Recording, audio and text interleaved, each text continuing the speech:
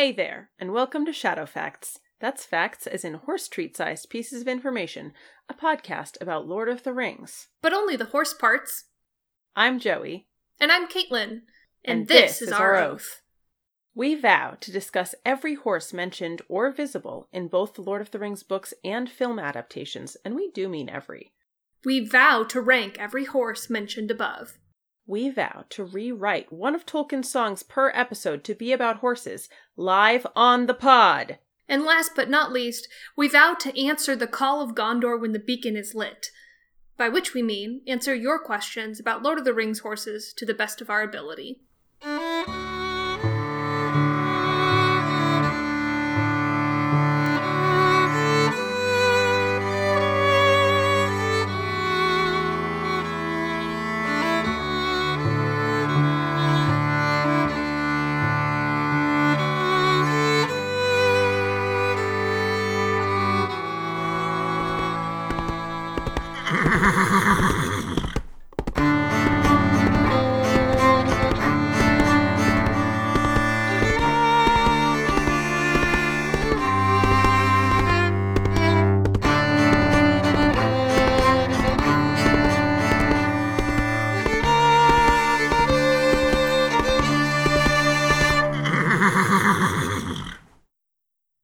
Here we are in episode 13. Is that true? Yes? No, isn't the episode with Rain episode 13.5? No, that's 12.5. Here we are in this unnumbered episode. We can archive horses, but can't keep track of episode numbers. Or episodes. Yeah. Too many. I can only count one thing, and it's horses. Anything else you ask me to count, shit out of luck. Shit out of luck. My ability to count things is an extremely finite resource, and I have used all of it. Yeah. All gone, no more. Yeah. We're back. We're back. It's been a little bit. It's been a little bit since we've been in Middle-earth. Yeah. This is the first episode we're recording in my new place. Yeah, everyone hear that delicious new room tone. Yeah, maybe you can hear my fridge in this room. Tone. Oh, okay. Wow, that's nice. There are a lot more cars that drive past here, and I'm closer to my fridge, which does have a significant hum, as does my heater when it turns on. But I don't have to contend with other people living in the same house watching TV or talking near vents. Also, I think you being physically closer to your fridge is a net positive, even if there are some, auditory side effects. It is. It's incredible to not have to, walk across the house to get to the kitchen. I mean, I guess I'm walking across the house, but it's a much smaller house. We are going to introduce ourselves. That was... Oh, you want... You literally go first in everything that we do. I know, but I was trying to be more considerate and, not... I always go second. We're introducing ourselves this time at the top of the episode because that's good podcast etiquette. Hi. Yeah. I'm Caitlin. My pronouns are they, them. Oh, wait, no. Is that it? Yeah, I don't know, man. I'm sorry. No, it's just, we just haven't done this in a while, and we don't usually do this part. I mean, we're trying to, more often, but I'm just suddenly, I can't remember what our intro and outro say. Who am I? What is this? Where are we? Presumably, we talk about our Twitter handles in the outro, so we don't have to talk about them here. Okay, hi, I'm Joey. Because it's not actually for people to find us. It's for people to have that kind of touchstone of, this voice belongs to so-and-so, this voice belongs to so-and-so. Yes. This voice here is Joey's. Although if you're fucking 13, I don't know, if you're however many episodes into the show where we just list horse names and you can't tell us apart yet, I don't think the intro is going to fix it for you. I don't know. I've listened to some podcasts where like I hit episode 14 and then I'm finally starting to put it together. Yeah. Am I alone in that? I don't know. Because I feel like that transition from like listening to a new thing and kind of being unsure about how to tell people's voices apart. Like that's way more a thing for me on like ensemble cast where there's like 6 or 7 voices instead of like 2 people. And I feel like that like, especially with podcast, where you go from like, oh, a new podcast, like who are these strangers, to like, these are my best friends so quickly. Yeah, but like I definitely like there's a podcast I listened to for a while that was just like 2 people and it took a long ass time for me to be able to like consistently tell them apart. Were they like particularly same voiced or? I don't think so. I think I'm just bad at it. Yeah, that's fair. Anyways, I'm Joey. My pronouns are they or he. Wow. Now we can talk about horses. We should say... Oh. Go ahead. No, you go ahead. This episode covers Return of the King, the film, from minute marker 1:10:34 to 1:29:05. Now, eagle-eyed viewers might note that is less than 20 minutes. First of all, we haven't done this in a while. And second of all, don't worry, it is still plenty of horses. Yep. Yeah. Enjoy this in-depth coverage of 19 minutes of horses. I just don't think we understood when we were children talking about doing a Horses of Lord of the Rings podcast and we're considering Fellowship. I just don't think we remembered what it was like here in the back half. I certainly didn't. Hey, do you want to start another band and call it 19 Minutes of Horses? Joey, we can't start. That's a great name. We should archive it. We are not allowed to start another project with just the 2 of us. That is off limits. We stream. We have a podcast. We just started a band. We cannot. No. Okay. Horses. So this section of Return of the King starts pretty grimly with Faramir and some guys in Osgiliath. Oh my god, what if we started a band called Faramir and his guys? Faramir and some guys. Yeah, Osgiliath. They're being just overrun by orcs and it's brutal. Yeah, things aren't going well in Osgiliath. There's lots of people getting, like, crushed with hammers and stabbed. It's a bad time all around. There's one particular, like, scene here which is just, like, makes my heart pound, which is, like, Faramir is kind of trying to rally everyone to retreat and is, like, booking it through the streets. Like, his second, whose name is Madril, which I definitely remembered and haven't looked up, like, 5 or 6 independent times. Mm-hmm. Gets like struck down and he kind of comes around a corner and there's some archers, some of his archers waiting for him, and he like sidesteps them and those people immediately shoot the orcs behind him. It's really intense. Yeah. Very intense. We kind of start off with the horse heavy scenes right away.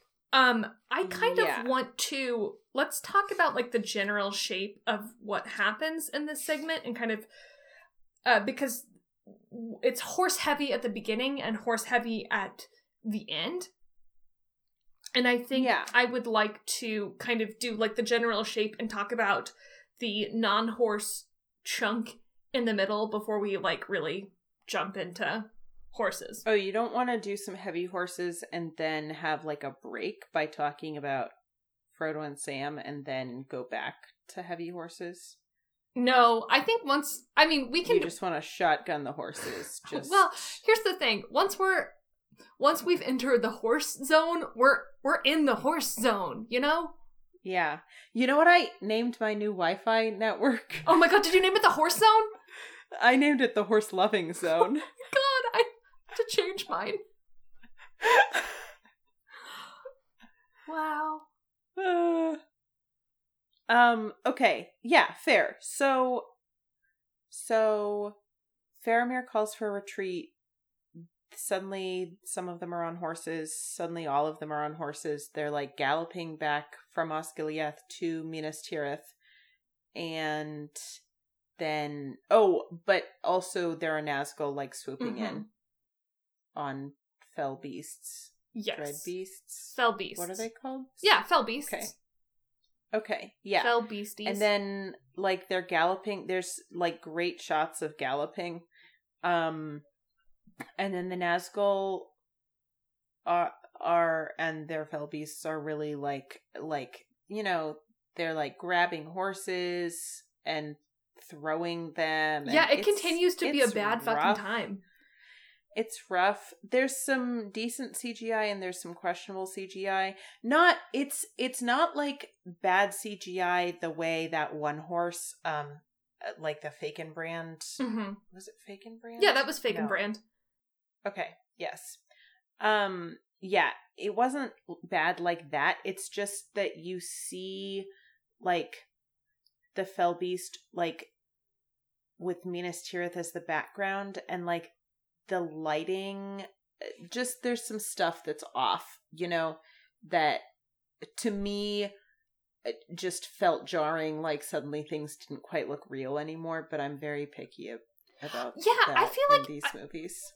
I feel like that didn't actually, I didn't get too much of that during this scene, maybe because I was focused, I was too, like, caught up in the action of it to have, like, that much of a critical eye. Especially because it's followed by Shadowfax riding out and, like, Gandalf fighting off the fell beast with this huge beam of light. And that all of that works so well for me that I might not have seen it kind of because of how much I like that following scene. Yeah. Yeah, I mean, I did like that following scene. I don't know. I also, like, I went much longer, you know, between watches of this movie than you ever have.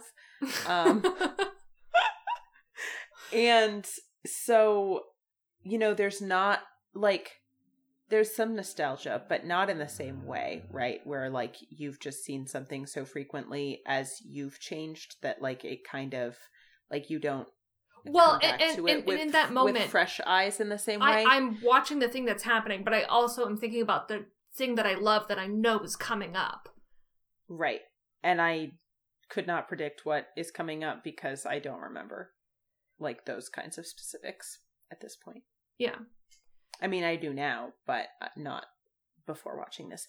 Anyways, so yeah, Gandalf gallops out with Pippin.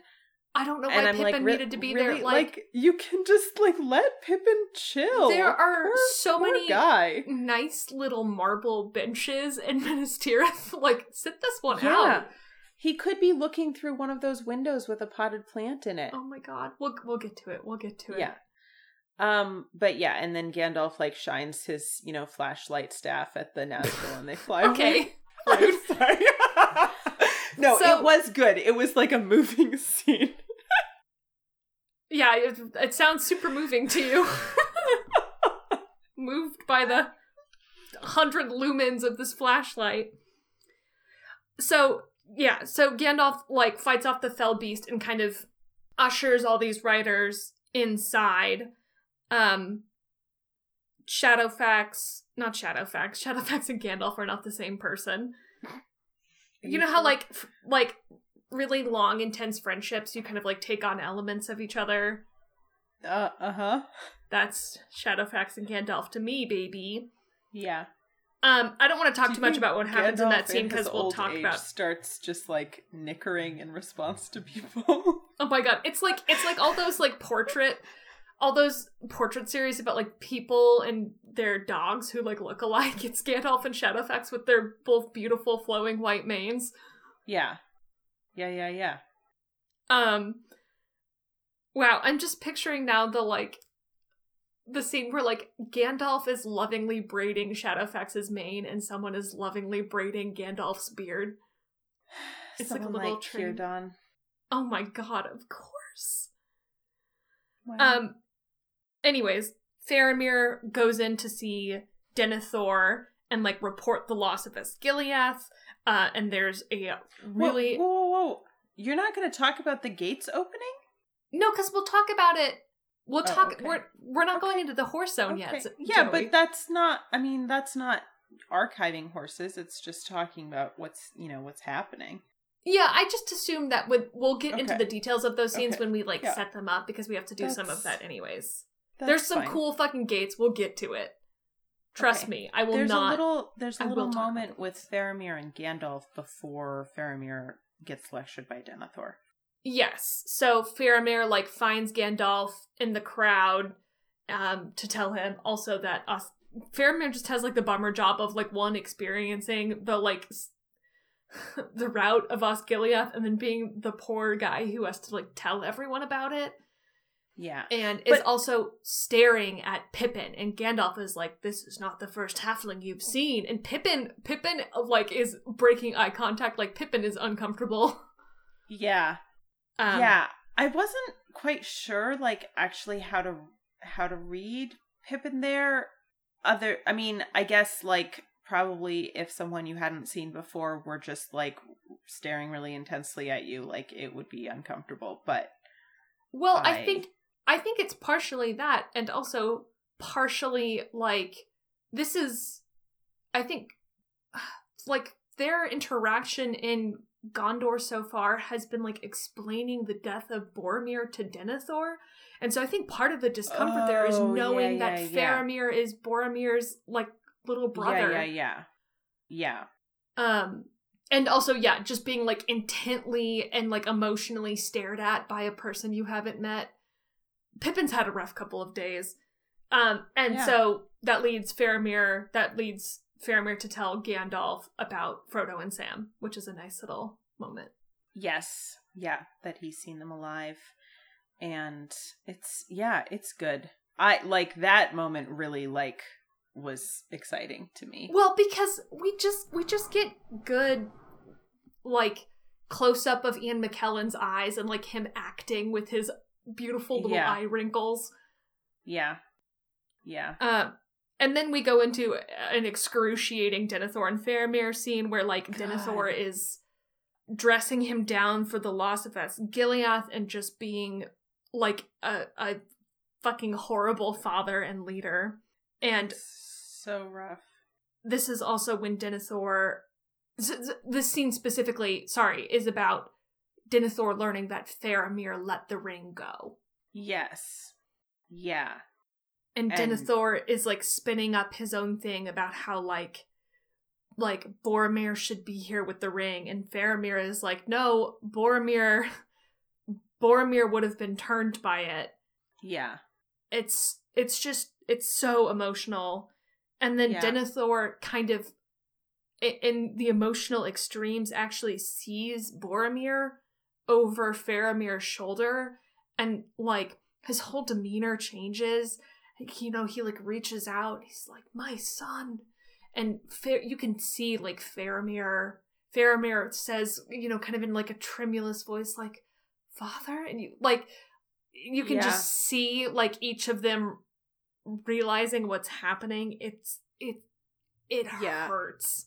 Yeah, Faramir's eyes just, like, slowly go dead again, like, when Denethor, like, as like, Denethor's vision of Boromir disappears and Denethor's face kind of changes again and, like, goes back, like, it's just, it's rough.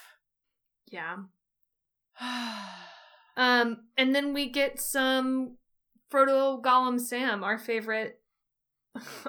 Our favorite good times party for a little light change of pace. In my notes, I call them Gollum and Fram. Excuse me? Gollum and Fram? Frodo, Sam? Fram? Yeah, Fram. Yeah. This is mainly, like, setup action for what's going to happen next. They're, like, climbing the horrible stairs of Cirith Ungol. It's this really high view, like, looking down to, what is the name of that terrible city? Minas Morgul? Minas Morgul beneath them. And it's very, like, vertigo-inducing. They're climbing. It's bad. Frodo almost slips.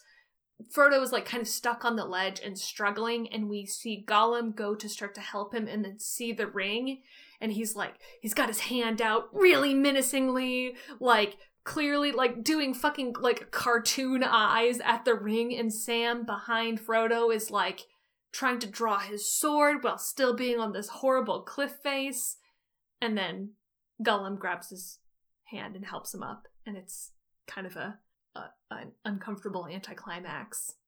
Yeah, but, like, it's clearly, like, to Frodo, it looks like that's what Gollum was gonna do the whole time, and Sam is just overreacting. But to the audience and to Sam, it's very clear that Gollum was going for the ring. Yeah, and yeah, then, definitely.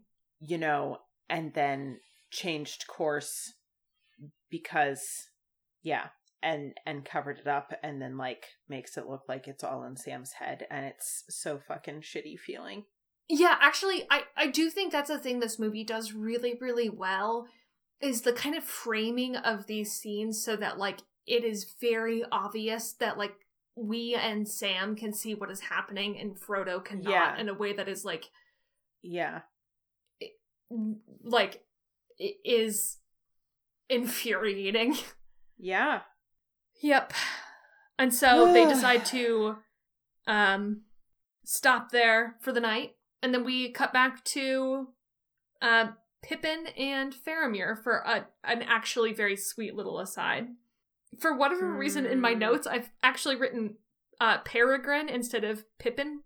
Oh, wow. Feeling very formal, I guess. First, there's a very brief moment between the Witch King and... Gothmog. Yes, and Gothmog, the orc leader, saying, like, the age of men is over, now is time for orcs, or whatever. Yeah. It's orc time, baby. That's what he says. The episode title, Orc Time, baby! And then there's also, you see Gandalf with soldiers? I wrote Gandalf with soldiers. Okay. Yep. Yeah? Yep. And then I wrote Pippin and Hall with Faramir. Yeah. So this is Pippin. This is another, like, great framing. It's like Pippin in one of these, like, horrible, cold, oversized Gondor halls, like sitting on a little marble bench by himself.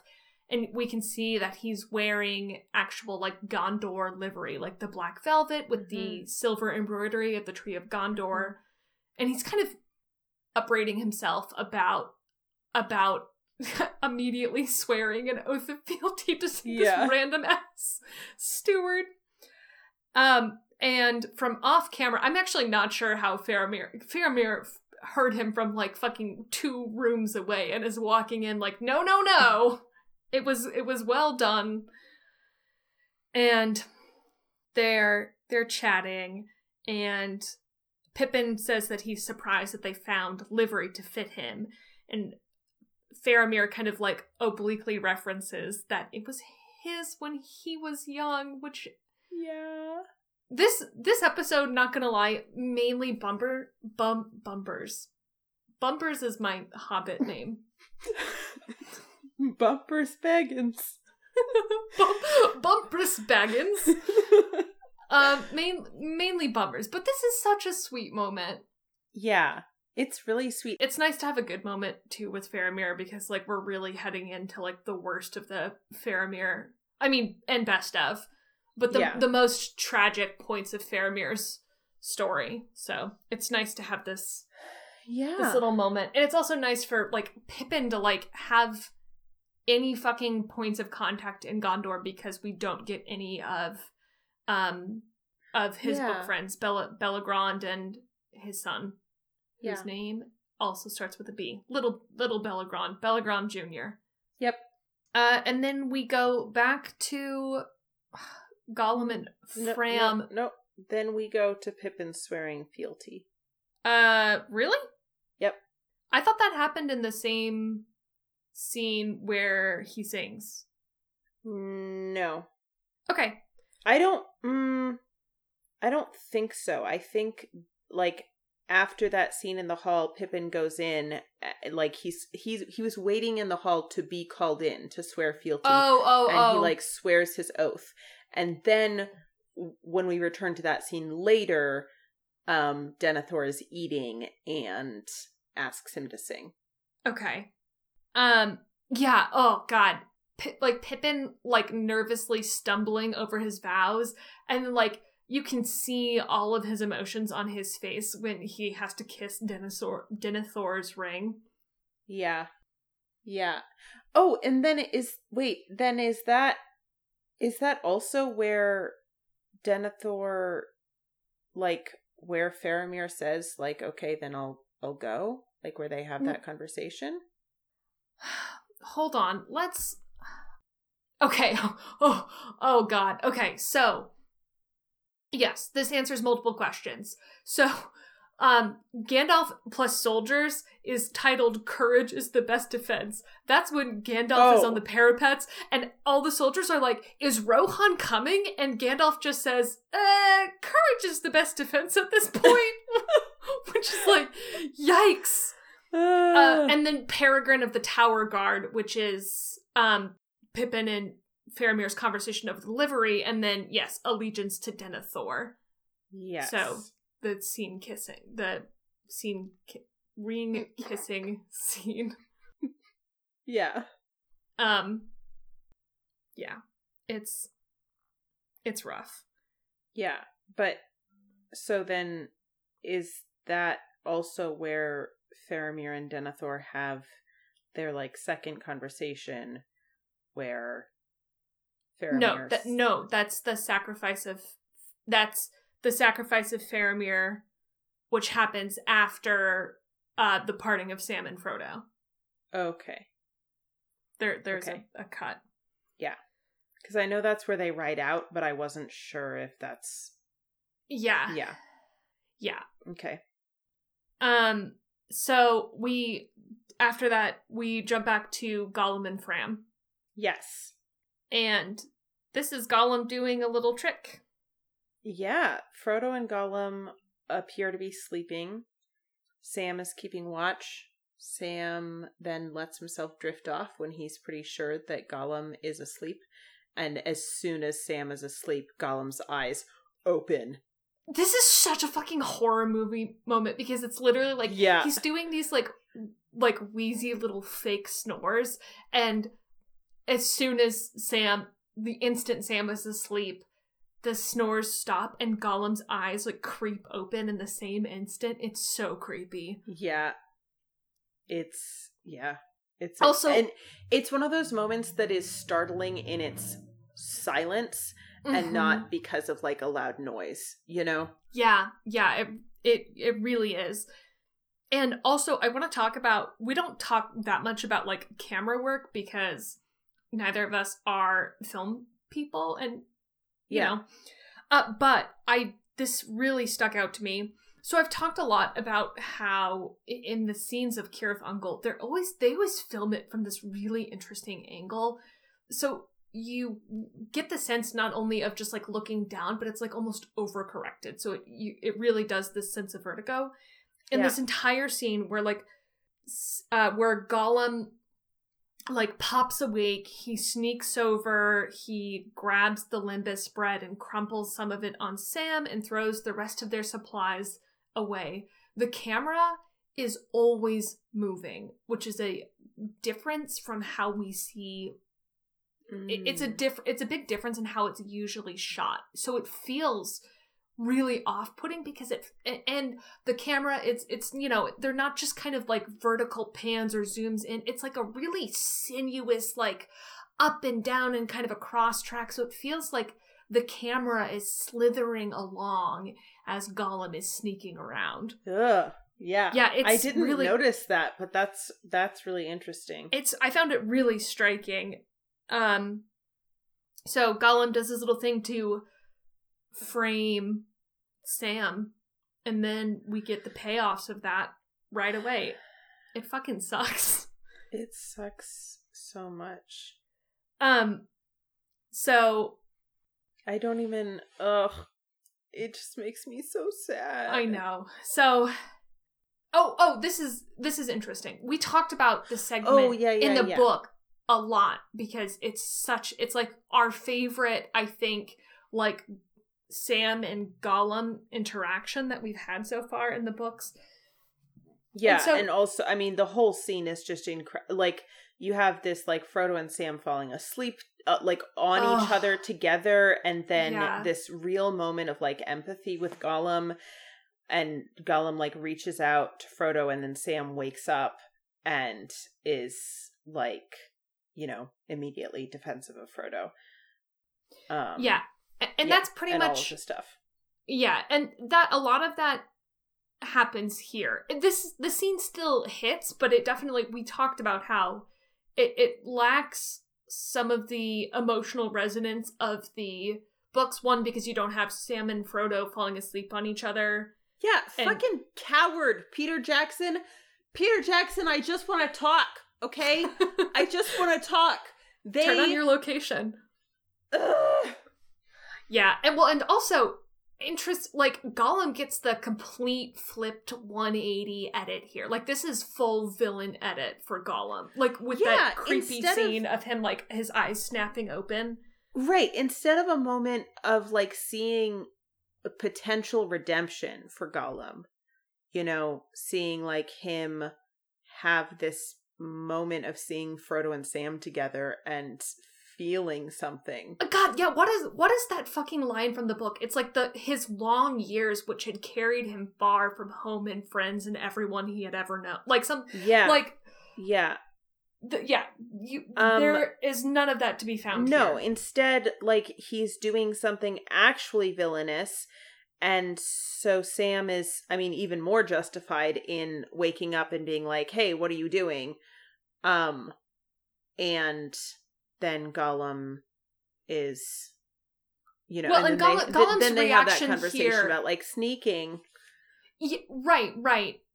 But it, like, without there being that, like, Gollum being caught in this moment of vulnerability, like, his kind of shitty reaction to it, like, it just doesn't, there's no nuance to it. Like, no, it's just, like, we can't understand. Shitty. Right. And so, you know, they have, you know, the you know, what are you doing? Sneaking. And Sam goes to wake up Frodo. Frodo says something about how it's always dark. Sam goes to hand Frodo some food and realizes that the food is gone. And Gollum immediately starts in on the, like, to Frodo, saying, like, Sam is always sneaking food when you can't see, and calls him greedy, and repeatedly calls him fat in a way that I really don't like. Yeah. And then points to the little fucking crumbs all over Sam that he has placed there. And also, Gollum is doing the, like, well, it couldn't have been me. Like, you know, like nasty elfish bread. I can't even eat it. And he has extreme, like, I'm just asking questions tone throughout the scene. It just made me want to punch him. Yeah. I mean, it's so much gaslighting, you know? Yes. And it really captures, like, how fucking, like, just, like, maddening it is in both the sense of, like, anger and also, like, insanity, like, doubting one's, you know, perception of reality. Like, it's just, like, to encounter that kind of, like, manipulation and lying is so, yeah, I mean, I don't have a good enough words for it, but it's just so impossible to, like, cope with, and to, like, see the person you care about, like, being, you know, turned against you, and you can't, like, fight back. Right. And Gollum here, like, Gollum is on some real next level villain shit, because he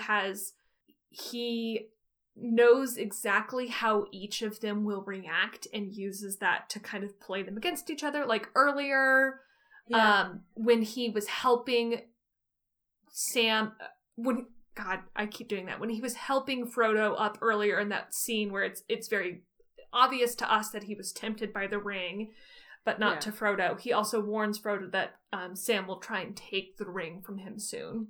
Yeah. And that is in fact what happens. So Sam is so frustrated because it's very obvious to him what Gollum has done, and now is trying to use it to like spin them off of each other. And he kind of at his wit's end about how to help says to Frodo, like, let me lighten the load for you and help carry the ring. Yeah, which it is also prompted because like Frodo is exhausted. Like, Sam obviously. like recognizes that and says something about that first, and and then is like, maybe I could help in this way.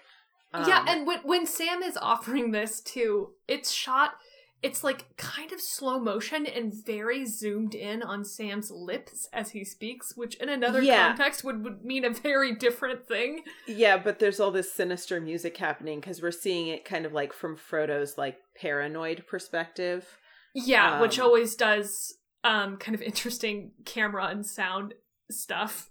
Yeah, but yeah. I feel like it's zoomed in on Sam's lips because there's this sense of betrayal, right? And Frodo is used to looking at those lips with love and longing, and now he sees them, it's an inversion, giving him what he thinks is, And then they have just the most fucking heartbreaking dialogue. Like, this is such a performance from Sean Astin because he's kind of like crying and his voice is cracking. And Frodo says, like, Sam is saying, like, Gollum is the problem. Like, Gollum has done this. Gollum is lying about it. And Frodo, in his, like, kind of weird, half-tranced state, says, like, no, Sam, you're the problem. Sam says, but he's a liar. He's poisoned you against me. And his voice is, like, breaking just like my heart. I know. My head is just in my hands right now. I can't even. It's... Oh. And this is the thing that, like, gets me the most. Frodo says, you can't help me anymore. And Sam, this is like, this 10 seconds of dialogue back and forth, it is, I think, the most anguish we see, like emotional anguish in the entire series. Yeah. Frodo says, you can't help me anymore, and Sam says, you don't mean that. And then Frodo responds with, go home. Yeah. I'm not okay, bro.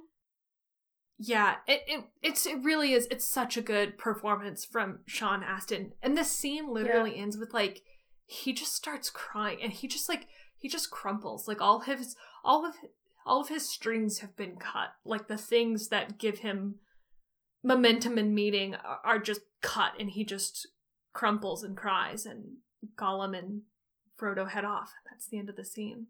Ugh. Yeah. Okay, this is maybe a silly question. Because like we've been doing, book and movie at the same time, I have now gotten very confused about what happens in, like some of the differences I know, but some of them I'm like, fuck, has this happened in the movie already? Has this happened in the book already? It's also been like fully 2 months since we did our last book episode, which and I'm just help. like, so like, does Frodo send Sam home in the book? And if so, has that happened already, or have we yet to get there? Yeah, no. It happened. It already. It happened, and we talked about it, and I've just completely forgotten. No, well, wait. Oh God, what does happen? Oh my God, we're showing our whole asses. I had a memory of talking about it, but then I couldn't remember like how Sam returns to Frodo. No, it does happen on the stairs. Right? I'm pretty sure it happens. We talked about it. Oh my God, hold on. We might need to do a little side Google. I'm pretty sure there's the part where like Sam considers leaving after he thinks Frodo is dead. And then he decides to continue. It happens on the stairs.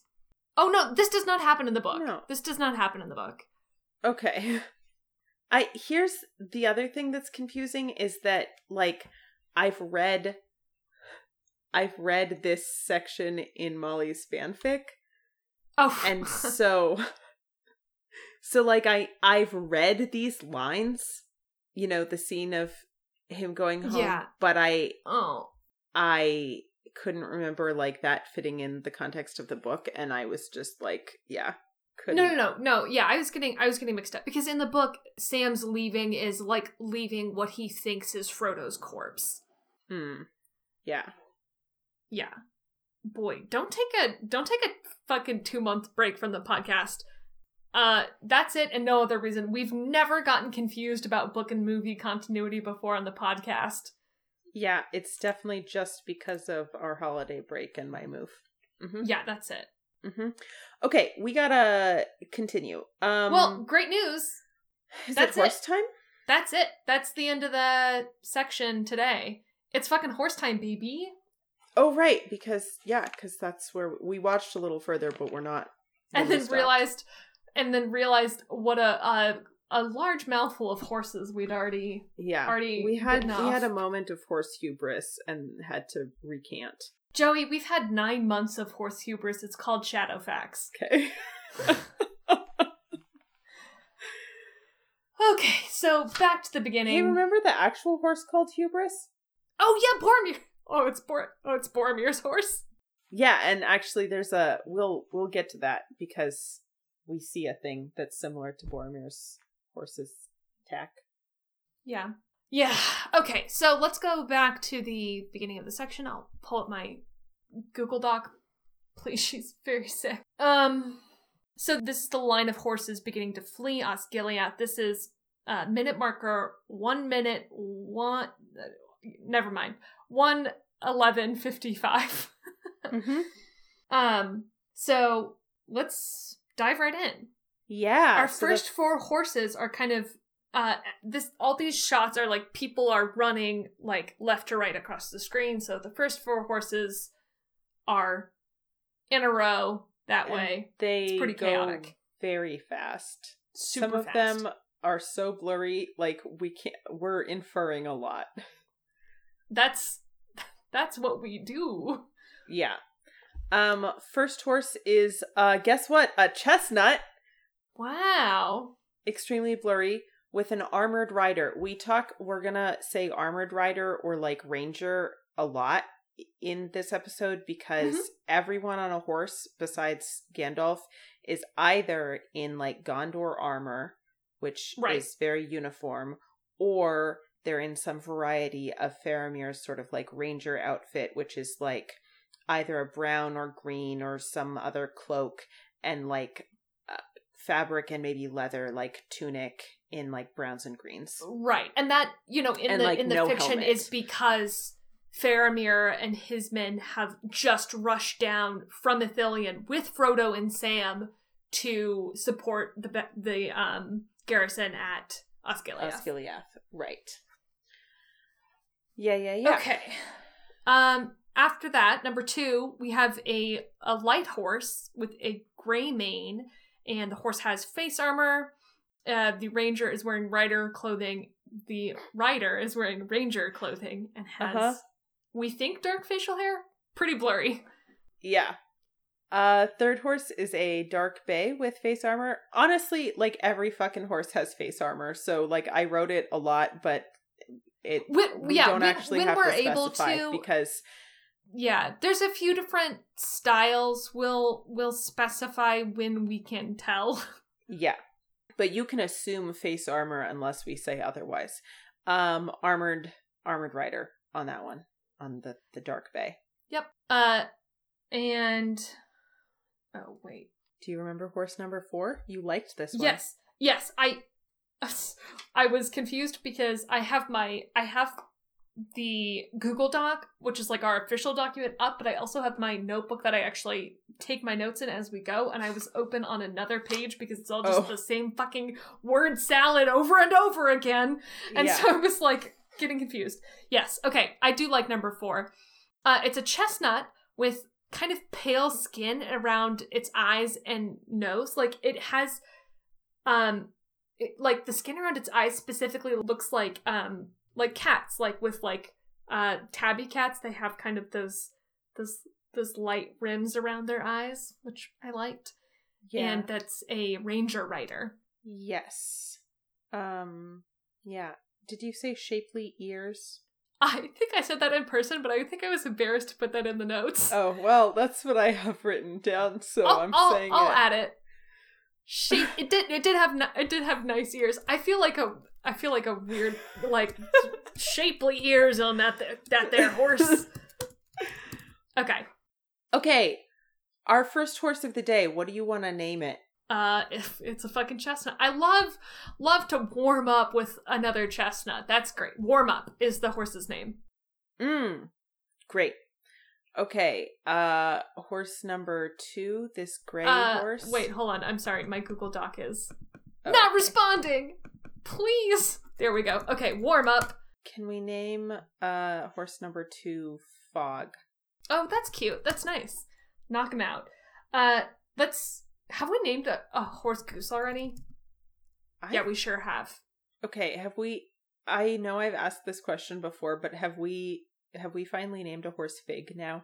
I don't think so. Oh, let me pull up my... we have various names that we gotta... Yeah, so our list of outstanding names that we would like to use, we have a big list from Rain, our last guest. Gravy, ceviche, canoodle, Skechers, tambourine, Tupperware, pine nut, pine cone. We have Swarce, as recommended by friend of the podcast Porter, which is a Friends at the Table joke. And also Mustard James from friend of the podcast Francis. Yep. I think, which is confusing because there are 2 different friend of the podcast Francises now. Yeah, there are, aren't there? Yeah. My boyfriend's name is Francis, and then there's another Francis. This is from Boyfriend Francis. Yes. Boyfriend of the podcast versus friend of the podcast. No, let's name this one Fig. I like that. Okay, sorry. Did you establish that we have not named a horse Fig? No, let me... Can you just do a quick search? Yeah, I'm looking. We have not named a horse Fig yet. Okay, great. Okay, now we finally used both of Molly's names. Finally. Also, now we have Fog and Fig right next to each other, which is really cute. Wait, but okay. Fig is... I mean, not next to each other order-wise, because three is in there, but we have Fog and Fig in the same horse group, which is cute. Yes, because we're naming the cute chestnut Fig. I can't remember. Did you mention on this 3, the last horse? This one, I think it was just the thing where the moment that we happened to pause when we were looking at it, but you could see the whites of this horse's eyes very clearly, like it looked. Oh yeah, like it was in a battle fleeing for its life. Yeah, can we name this horse Pinecone? Yeah, what part of whites of eyes the way you said it, it felt like those 2 made an obvious link to you, so I'm curious about what that is. No, I think, you know how you call, like, Hadrian a walnut? Oh, yeah, okay. And then I felt like this, I could just imagine being like, oh, this horse is such an anxious pine cone. Oh, yeah, okay. I see it. I don't know. And then, like, it's a dark bay, so there's it's a very loose association, but it just... You said it so confidently, like the connection was... should be immediately visible to everyone experienced. Okay, so we have warm up. You know how when you're a pine cone and you're running from death and people can see the whites of your eyes? Yeah, as happens to all pine cones in the course of their life. Yeah. So the camera kind of after Fig pans up, we see Nazgul attacking the shit out of people, pans back down, and we have another kind of like wedge-shaped line from moving diagonally from left to right down the screen. Yes. And we have 5 more horses Here, 6. I can count. 6. Yeah. 6. First. No. 6. 7. 6. I have 11. Yeah, and what's 4 plus blank? I don't want to talk about it. First off, fucking hate that you tricked me into doing out loud counting and math on the regular. I will never forgive you. First up is a chestnut. And this is the first time we see a thing we're going to see a lot of this time around, which is a little piece of tack. I don't know what the purpose of it is. I assume just decorative. It's decorative. It's a chest medallion. It's a chest medallion. Can have jewelry. Yeah. It's like on the shoulder strap. We looked up the name of this piece of tack before. I don't remember it. It's just a nice little chest medallion. It's like a breast strap. I think we've mostly been calling it a chest strap because there were a few different names for it. But yeah, it's a chest medallion. You know, in Ever After. Yeah. Wait, no. What is that? You've never seen Ever After? No, I don't know what that is. It's like a Cinderella story, but like with Drew Barrymore, and no. Oh, it's great. You should watch it. I just rewatched it the other day. It's been called like a post-feminist retelling of Cinderella, and it has What's-Her-Face playing the stepmother, who people love. Who's What's-Her-Face? She's good at playing stepmothers. No, she plays Morticia Addams. Stepmother. She plays Morticia Addams in Jenna Malone? No. That was the first return on actress good at playing stepmother. Oh my god, I can see her in this picture. Angelica Houston. Oh, Huston. Houston? I don't know. It's Houston. It's pronounced Houston. It's Huston, so I understand why one would pronounce it Huston. I was guessing when I said Houston. Angelica Houston plays the stepmother. Wow. Yeah, you're right. Not that that's who plays it, but she does. Yeah. She's like good at stepmothers. Yeah. And other things, but like, yeah. So anyways, and this also chestnut hasn't... also Leonardo da Vinci is a character in that movie, and he's instead of a fairy godmother, Cinderella has Leonardo da Vinci. Okay. Yeah, okay. Okay. Sorry, there's a scene with a medallion. brooch, and that's where I was going with the chest medallion, was this huge-ass brooch that one of the stepsisters buys, and then is like, very, Anyways, if you've seen the movie, you know exactly what I'm talking about, and if you haven't, then I'm just rambling about Sorry nonsense. for the last 4 minutes. This chestnut has a ranger rider who has kind of shorter, light hair. Yes. The next horse is white-ish with the white mane. Armored rider. And it has like cuts on its shoulder, like it's it has like a bloody cut up in battle. Yeah. There's like just one that goes like kind of the length of its shoulder on the shoulder closest to the camera, which is interesting just because more than what? There were multiple cuts. Well, either way, it's interesting because I don't think we've seen any like fake injuries on the horses in this movie yet, which I'm perfectly happy with. I don't want to see it. Yeah, we also don't look very closely at the battle scenes, but yeah, I feel like this is the most apparent thing we've seen. I said it was pretty muscly looking, and its tail kind of starts out white and gets grayer toward the end. Yeah, and the rider has Gondor armor. Yeah. Next horse. Yeah. This one's kind of interesting. This is a chestnut horse. The rider is in ranger garb, but has what looks like they have like a cloak like all of the ranger riders do, but also look like they have a long sleeve jacket on. So in this shot, they kind of have their sword up over their head, and there's unbroken fabric. What looks like like a single piece of fabric, like from their sleeve, like all the way down to their knee. And this actor looked like an extra of color to us, which is kind of exciting because you don't see... There are many people of color who work on camera in the films, but most of them are like either Haradrim or are wearing prosthetics. So even though it's very fleeting, it's exciting to see. Because they're generally cast as orcs and things. Because there's a lot of racism in the making. Both Hollywood and Lord of the Rings. Yep. Okay.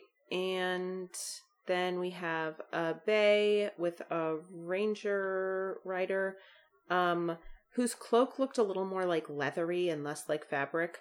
Looked like they had like slight facial hair, like kind of a neck beard, and long dark hair. That's it. Just a bay. Just a bay. Behind that, we have a number 9, a flea-bitten gray with dark gray mane. This horse also has a chest medallion.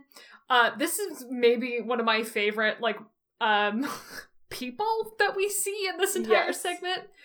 This rider is in ranger garb, has a very fashionable little half pony, and has just the fucking most giant, full handlebar mustache. Yeah. It's good. Beautiful. Yeah, it's good. It's a strong aesthetic look. Like, this is the one person in Gondor who like knows what the fuck they're about, you know? Yeah. And like I said, a very kind of sporty half pony. We see this rider more clearly from the back, and their hair is like kind of it's just nice. It's a nice look. Yeah. So I was struck a second ago by realizing that, like, we said handlebar mustache at the time, but when I actually think about it, I think a handlebar mustache, like, is the kind that, like, curls up at the corners, like, it's quite wide and then it curls up. But some of, like, if you search handlebar mustache, there is, you know, one of the first results is a mustache more like the one we're talking about, but I don't know what else to call it. Yeah, well, so I guess there's two different things associated with handlebar mustache. One is the kind of like 10 years ago hipster look of like waxed product mustache curled at the end. Handlebar refers to that, but handlebar also refers to, I kind of also think of it as like a biker mustache. Oh, where like I'm seeing it called a horseshoe in some places. Oh, that's which is kind of wonderfully meta for us. Yeah. Yeah. If you search horseshoe mustache, it's Hulk Hogan's mustache. Yes, and that's one of the results that comes up if you search horseshoe mustache. Wow. Great. Yeah, the horseshoe. Wow, that really is nice for our purposes. Yeah. Yes. I think it's pretty easy to have a horseshoe mustache and then make it handlebar by waxing it, but it depends on like which, like if you keep the whole thing short but shave that sort of shape, or if you grow out the ends and let them hang down over shaved skin, which then gives you versatility, but it's a little bit of a different look. I don't know if that makes any sense. We don't have time for... Anyways, that's that horse. The next horse is a beautiful dark chocolate bay with the Tree of Gondor on its face armor. We see lots of this face armor later, but this is the first one I noticed. Also chest medallion and an armored rider. If you watch if you keep an eye on our Twitter, this is the face armor that I just posted a picture of from the visual compendium. Great. And the last horse is a very dark bay with an armored rider. We really can't see much of this guy in the back. Yeah. Yep. Okay, let's name these 7 down the horses. Line. First one is the first chest medallion. Maybe something about that. Medallion. Okay. Love it. Incisors. Decisive. White horse. Oh, this was the muscly one with the cuts on the shoulder. Yeah, this one's like an action star. Yeah. Let's name it Wick for John Wick. Oh, perfect. And that's a cute horse name. I've never name. watched those movies, and I should someday. Oh, me neither. Oh, we should watch them. Oh, okay. We can watch them and see if there are any horses. Okay, Darkish Chestnut with the Ranger Rider. What's another Rain name? Rain submitted name? Oh, let's see. Gravy, ceviche, canoodle, Skechers, tambourine, Tupperware, pine cone. Let's call this Gravy. Gravy. That's great because we're getting a Darkish Chestnut is like that's gravy color. Well, so Fig is for Molly Knox Ostertag's cat. Gravy is for Rain Clar's cat. So this is this nice segment named after cats. Good. Okay, and then the Bay, Bay number 8 with leather cloak. Yeah, maybe leather. Sure. Wait, what if we named this horse Suede? Oh, well, but suede is such a light color. What? Wait, this is another... I associate suede with being a light... I know suede is... Suede is a texture, not a color. I know! Okay, fine, we'll name it suede. I don't want to talk about it. Okay, next is the horseshoe mustache. We need to name this one Hogan. Okay, great. Perfect. Okay, and then we have the beautiful dark chocolate bay. With another medallion, and so I'm naming this one Angelica for Angelica Houston. Great. You don't want to name this horse Stepmother? No. Okay. Next, the very dark bay horse. I think we should name this horse Leonardo because of Leonardo da Vinci and also Ever After. Yep. Okay. That's our first 11 horses. Nice. Then there's a battle scene that we don't talk about the horses in. Oh. Hold up. We're not quite there. Okay. So there's some like blurry shots as the scene changes where like we really can't make out individual horses, so we don't count that. The next thing is a wide shot of the plain in the city as like the line of riders begins to pour out. So at 1:12:35, we get a really clear shot. We counted in this shot about 50 horses, but the line is only partway out, so that is not our final count. We're doing with these horses, we're going through naming individuals, but because we see this one group in several iterations, we're doing the thing where we're going to count it as a group. Yes. But we get a clear shot coming right up at 1:13:19. So the entire group has made it out of the city and onto the plains where they're being like kind of dive bombed by the Nazgul. This is when Gandalf rides out on Shadowfax. These are really great wide shots. Yeah, and they've scattered a little because of the Nazgul, and they're basically like this like spread out like scatter map of just black dots, and we counted those dots. Yeah, we did. And we came up with 75. Yes. We feel so confident about that number. I am great at counting. I feel quite confident about. Yeah, totally. And we always count individually, like silently, and then compare our numbers. And if they match up, we feel like, okay, cool. Like we're perceiving this similarly. Yes. So between the first wide shot that I mentioned, which is, a minute ago of them leaving the city, and this wide shot, there is, as Joey mentioned, there's battle scenes. We're doing the same thing that we usually do for battles, which is they're really chaotic, and a lot of them are about horses dying, and we don't want to focus the camera on that. But we see this group of horses a lot, so we'll see them later. It's fine. Yeah, at least the ones that survive.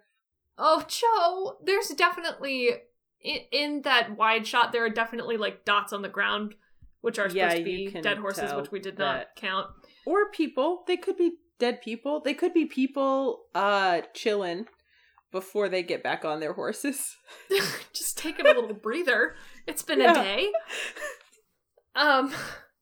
So, with Gandalf's help, the very harried party makes it back to Minas Tirith. This is the scene that Joey was talking about when we were kind of in the first half of the episode. This is actually a really cool shot. So we see the big, heavy gates of Minas Tirith. They feel very like Renaissance Florence to me, because they're these like engraved doors with all these like mini statues of past kings.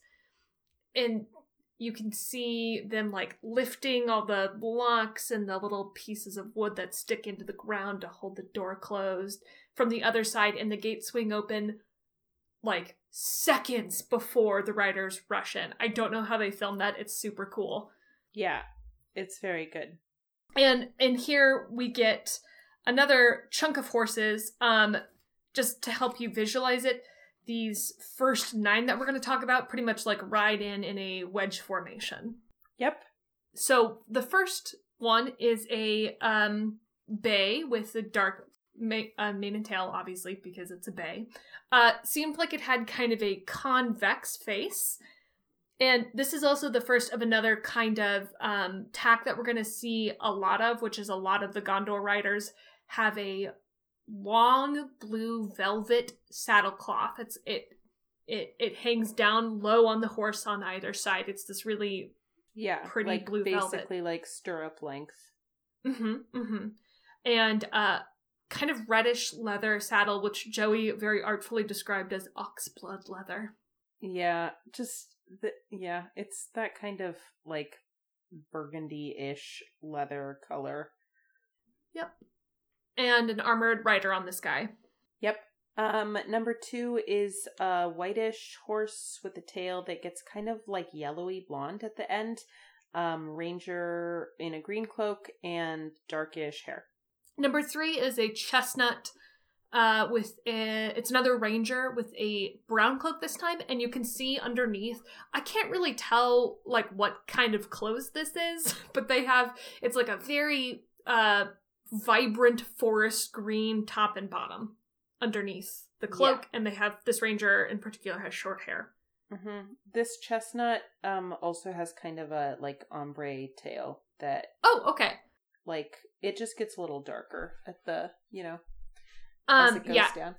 If you're noticing the like lack of detail and markings, it's because everyone is moving. We're pretty much seeing people like from the chest up, and their faces are sideways to us and have face armor on. So until some of the later shots, we really don't get a lot of. We're not really able to see a lot of markings. Yeah. I will note that, like, while there were still quite a few chestnuts, there were much fewer chestnuts in Gondor than there were in Rohan. Yeah. And Old Rohan. Yeah, which, I mean, it makes sense, and it was kind of nice to see them make an effort at differentiating, between, like, the horses that Gondor ends up with and the horses that are, like, most common in Rohan. I mean, maybe that was effort, and maybe that was just about who showed up for filming, but I don't know. Or like what location they were in. Okay. Horse number 4 is a dark bay with more of a, so like you said that first horse had like a kind of a convex face. We talked about it being built more like an Andalusian or like a Lipizzaner. And horse number 4, in contrast, was much more of like a thoroughbred build. If you don't know what that means, look up those words. I'm sorry. Oh, that's why the people come to us. Look, an Andalusian, we talk about like draft horses being big and muscular, but like there are other horses that are not draft horses, but that have like Andalusians tend to have these much more like muscular necks, with like more it has like kind a of like curvature throat to the neck, and like a bulkier head, and a thoroughbred is not like all like delicate and concave like an Arabian, but like is a kind of leaner, like thinner looking horse, not like through its torso, but like through the like head and neck. Yeah. They're different shapes. They're different shapes. Yeah, and we never make... You know what shape a horse is, but start looking at different breeds, and they come in so many different shapes. There's so many shapes, yeah, and that's why we never... And yeah, we're painting in broad strokes. Yes. Okay, but it's a dark bay with a chest medallion and an armored rider with the, same red and blue tack, carrying a spear. Number 5. The rider, not the horse. Important qualification. Thanks, Joe. Number 5 is a super vibrant, very coppery red chestnut, with a green cloaked rider with blondish hair. Yep. Number 6 is kind of like an iron gray. We described this as seal gray, but not seal brown, just literally the gray of an actual seal. Right, where it's kind of a solid color and it's very glossy. Yeah, that's the color of this horse. Armored rider with a spear. Did you want to talk about the things that we looked up to try and describe this horse, like Roning or Gruyot? Or did you want to talk about it with the other horse that we were looking up? Yeah, we'll talk about it later. Okay, bye. Number 7 is a white horse with an armored rider carrying a spear. Number 8 is a bay with a back right white coronet, an armored rider, and I wrote steppy because... I've also written doing a steppy because where we paused it, so, how we do this is, we're looking at, we kind of watch scenes through and then are pausing it, when we get to a spot where we feel like we can see as much as we can. And so we're looking at the same paused thing. And so you kind of, yeah, you see these weird little things. So in the particular spot where we stopped, this horse is doing a very charming little show step. Yeah, it's actually in this first pause scene, we only see this horse from the back, but then the camera cuts to inside the gates and seeing the horses from the front, and we were able to match this up to, these first 9 horses to the first 9 horses there. Don't get used to it. That continuity does not hold. No, but it does for a little bit. And it's in that second angle that we see it doing the step, but I wrote that for our own continuity notes. Yeah, because it's just one of those little character things that helps keep the horses straight. Yeah. Next we got a weirdo whom I love. Just a weird dapple. It has a kind of white body with gray splashes across its chest. It has dark stockings in the front, but its tail very clearly goes is kind of yellowy blonde. You described this as a high contrast dapple, which I liked. Yeah, because it was quite white in background, but then the dapples themselves were darker gray and pretty, it had some dappling on its chest that was very apparent, but then lots of its shoulder was more white. We'll post screenshots of it. It's just, I have not seen a horse look like this particular color combination. It's neat. It has a chest medallion and an armored rider. Yeah. And then this is where things... So these, we've been following these horses, like we said, kind of wedge-shaped in through the gate. Then the camera cuts to inside the courtyard that they're all riding into.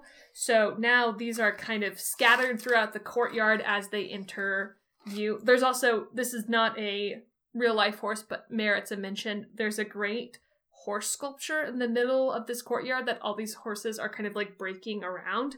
Yeah. And it's a nice, chunky, muscular Fernando Botero sculpture, which is a beloved touch point of this show. Yeah.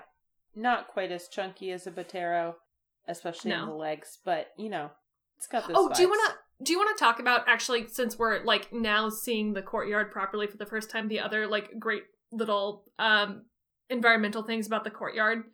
First, I want to name these 9 horses, and okay. then we can talk about the courtyard and then name the next, the other 9 in this kind of set of 18. Yeah, sounds great. Okay. So, I have a recommendation for the first one, which you described as being Andalusian. Yeah. I'm going to suggest Luce, which is Lus, which is short for Andalusian, and also the name of one of my tabletop characters. Oh, great. Yeah. Number 2 is Pine Nut, because it's a whitish horse with a tail that gets kind of yellowy, pine nut colored. Oh, wait. I'm sorry. Hold on. A thing that yellows unexpectedly, I feel like actually should be Tupperware from Rain's list. Oh, okay. Yes, we can name this horse Tupperware. Okay, Luce, Tupperware. The chestnut with an ombre tail. This is also the first of those, like, really super green ranger clothes. Oh, yeah. Viridian. Viridian? Yeah. Great. A dark bay. Oh, with the thoroughbred build. Yeah, who's a famous thoroughbred? Like any horse. Seabiscuit? Like literally any famous horse is gonna be a thoroughbred RN. Yeah, let's... For the most part. Secretariat? Man o' War? Citation? That's a good horse name. Ruffian? Citation? Oh, wow. Yeah, like any of the racehorse names are gonna be thoroughbreds. Affirmed! I love Affirmed as a name. That's great. Affirmed. Wow. Sunday Silence. Next is the very red chestnut. Oh, yeah. Tishan, like Nancy. Or should we name it Nancy? Yeah, Nancy it is. Nandrew. Nancy or Nandrew, decide now. Nancy. I like Nandrew. Okay, never mind. No, I mean, okay. Okay, we'll name a different bright red horse in the future, Nandrew. Can we name the horse next to this Wait, hold on. Are we naming it Nancy or Nandrew? Let's name it Nancy. Okay. And then let's name the horse next to it Ned. Okay, is that number 9? What horse is next to it? Because it's kind of, in my diagram, it's not exactly next to any horse. Oh no, it is the one that's like in a row by itself. Yeah. Let's name the one directly behind it Ned. Okay, 7. Yeah, because Ned is always kind of following Nancy's lead.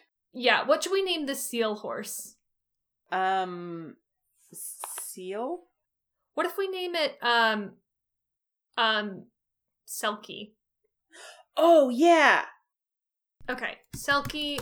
Also, Selkie feels like a Rohan name. Even though I know we're in Gondor, it feels like a Rohan name. Like, this horse was purchased from Rohan. Mm-hmm. Okay, and so then Ned is behind Nancy. Ned is the white horse with the spear. Yes. I mean, the riders with the spear. Yes.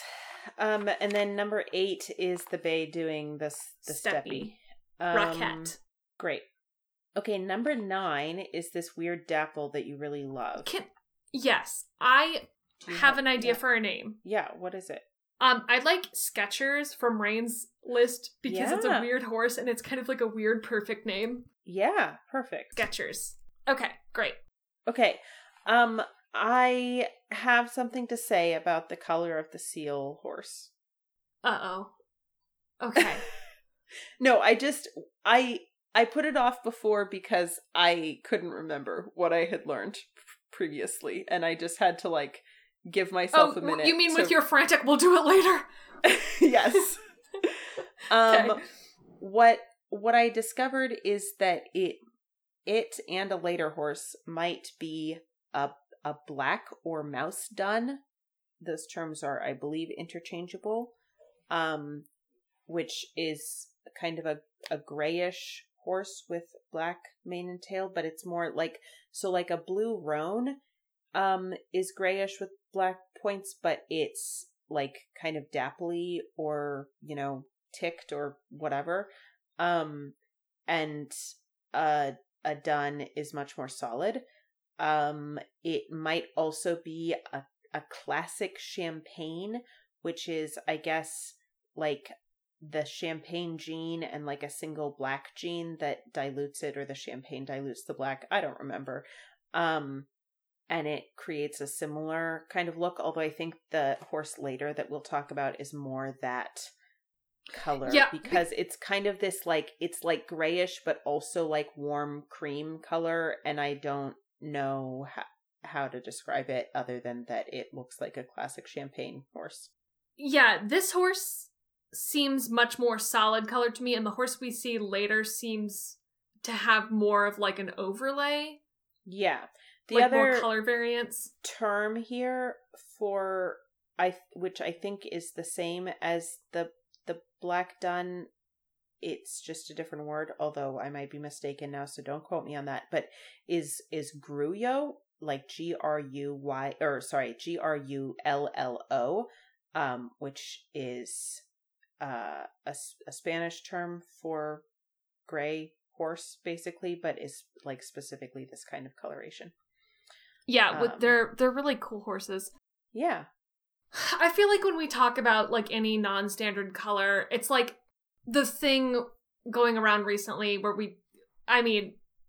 not discovered recently. You and I discovered recently that horses have like 4,000 blood types. It's like A, C, D, T, G, 8. Like, I just way off the deep end. Yeah. Yeah. And sometimes like the thing that tells you what color a horse is not what it looks like. It's like what's happening genetics. Yeah, and it's genetics. We can't have access to, obviously. But you should look up Grullo because there are some pretty horses. Yeah, okay. I would especially recommend looking up blue Grullos, which are especially, I mean, all of them are cool, but those ones especially are like, mwah. Okay, so this next group, this is still in this same shot, but like we said, it's a little more visually chaotic because all those horses that we've talked about are already in the courtyard, and these are kind of pouring in and crossing and finding space. So yeah, it's they kind of split around the horse statue, and yeah. So we'll post pictures of our diagrams. So if you will we? Yeah, I'll try to. If you want to try and follow along, I don't think anyone is following along that closely. I'll take a picture of my diagram. I don't think anyone wants to see it, but you know what my diagrams are like. Yeah. Number 10 is a chestnut with front white socks, a back left sock. I just want to take a second to say how much my life has vastly improved by stopping, by no longer saying a rear.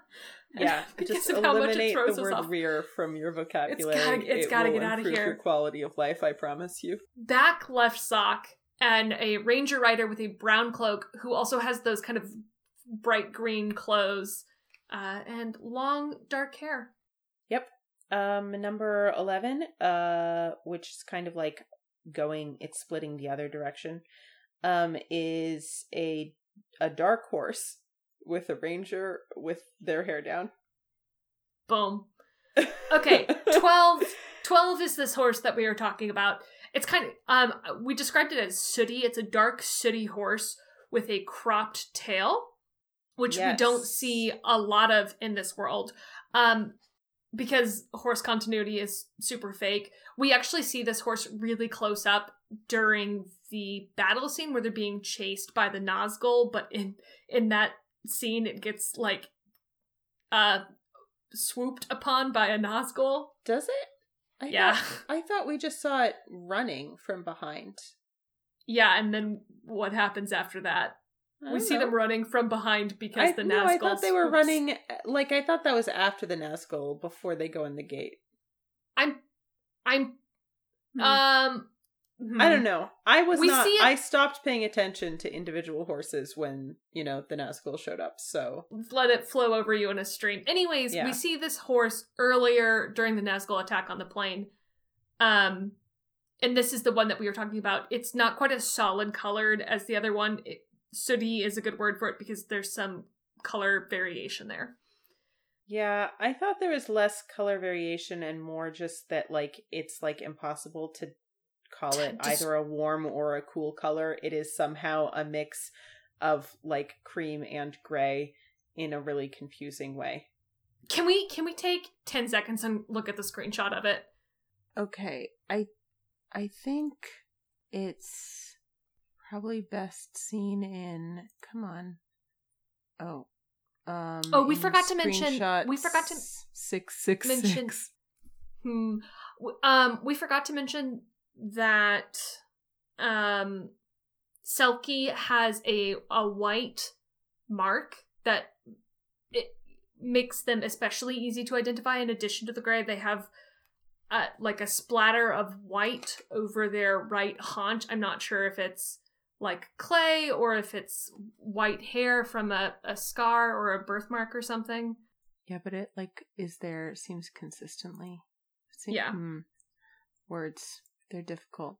Screenshot 666. Yeah, in 666 it is. Yeah, I see him. Right next to that white horse. Yeah. What's going on with this horse? It's darker looking than I remember. Maybe there's some color variation. I don't know. It's a horse, all right. It's a horse. Okay. Okay. So next is 13. Yep. Which is a white-ish horse with some gray in its mane and tail, and its saddle cloth looked like gray or black rather than blue. With an armored rider. Yeah, which made us wonder if it's because so much of the like Gondor livery is like their like color is sable and like sable velvet. We wondered if it was maybe some like Gondor tack or livery that we haven't seen yet. Yeah. Yeah, and then 14? 14 is a 14, the rest of the horses in the scene 14 through 18 are kind of the back row that we see riding in, going left to right, so 14 is closest to the camera. 14 is a very short little bay with back socks and an armored rider. This horse is like noticeably shorter than the horses next to it. It doesn't look like a weird perspective thing based on like where everyone else around it is. He's just a short guy. And this armored rider's armor fits really weirdly. It's just like a lot it's going on like here. It's too big for the rider, but also like the rider is too big for the horse. Yeah, it's little horse, big rider, biggest armor. Yeah. Did you say that it had two back white socks and that it was I said my mouth feels like it said sock recently. Okay. Cool. I did say with back socks for a second. So no, you're good. You're good. Yeah. Okay. Horse number 15 is a dark bay with a ginger ranger. That's it. Yep. Short hair. Ginger ranger. The ginger ranger. 16 is I feel like I can feel the internet staring at us when we say this. 16 is a seal brown. Maybe.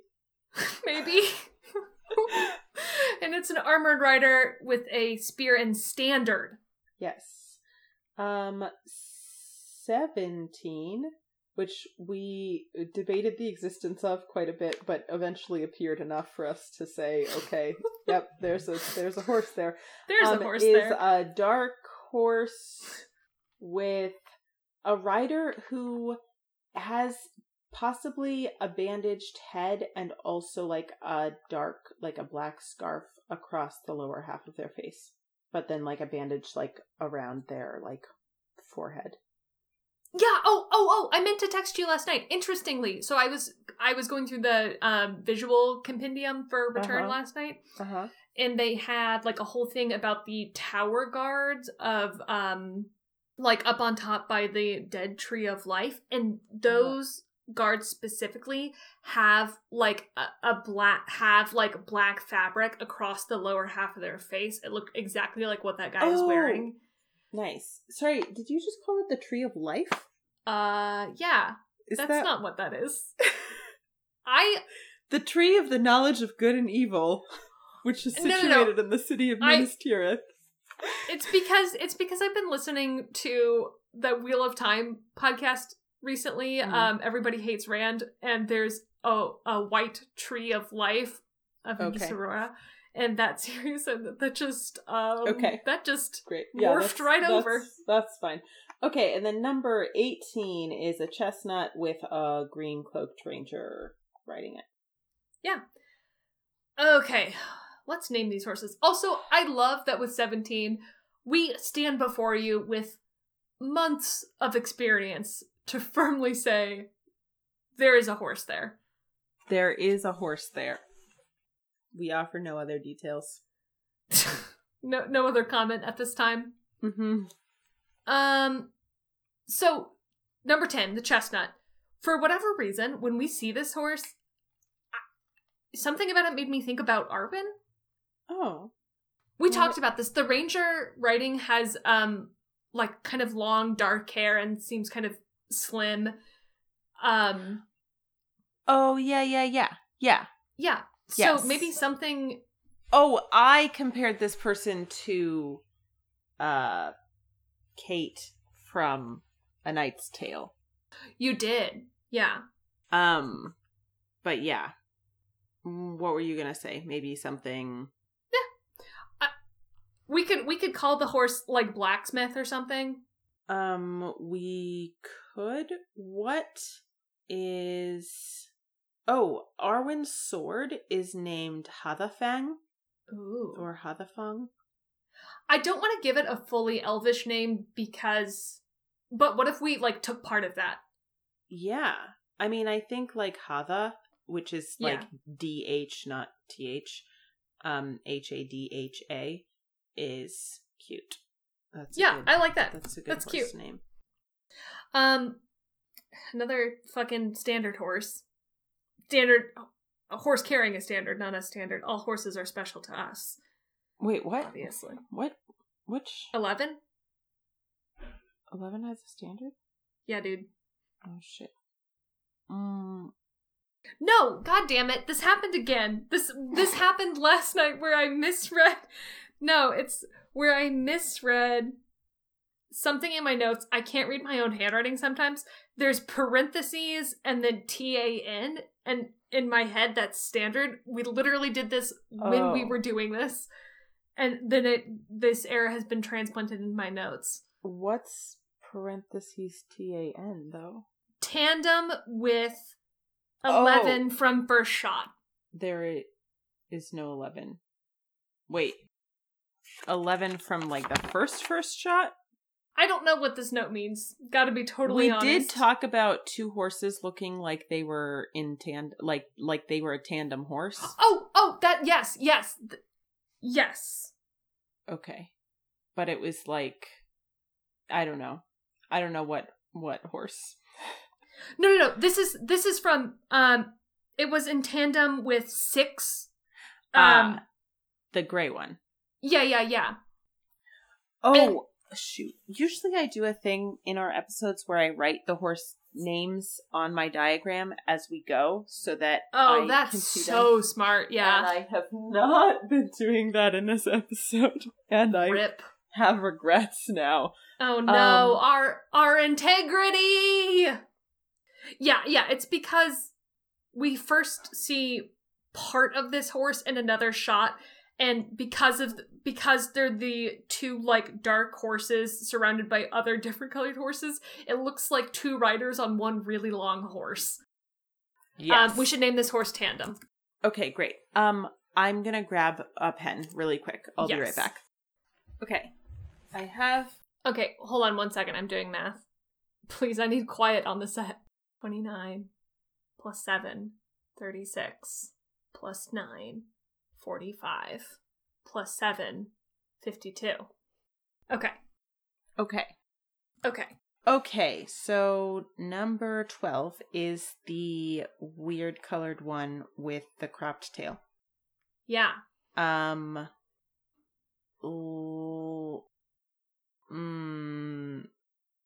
Fuck. We could Jesus because it may have come back from the dead? Yeah. Oh, what if we name it Resurrection? Oh my god. Who's that other dude who got Lazarus? That's the one. Resurrection Lazarus. Resurrection Lazarus. He goes by Resurrection Laser for short. Okay. The white horse with the black saddle cloth. 13. Mm-hmm. Baragond. Oh yeah, I like that. Baragond.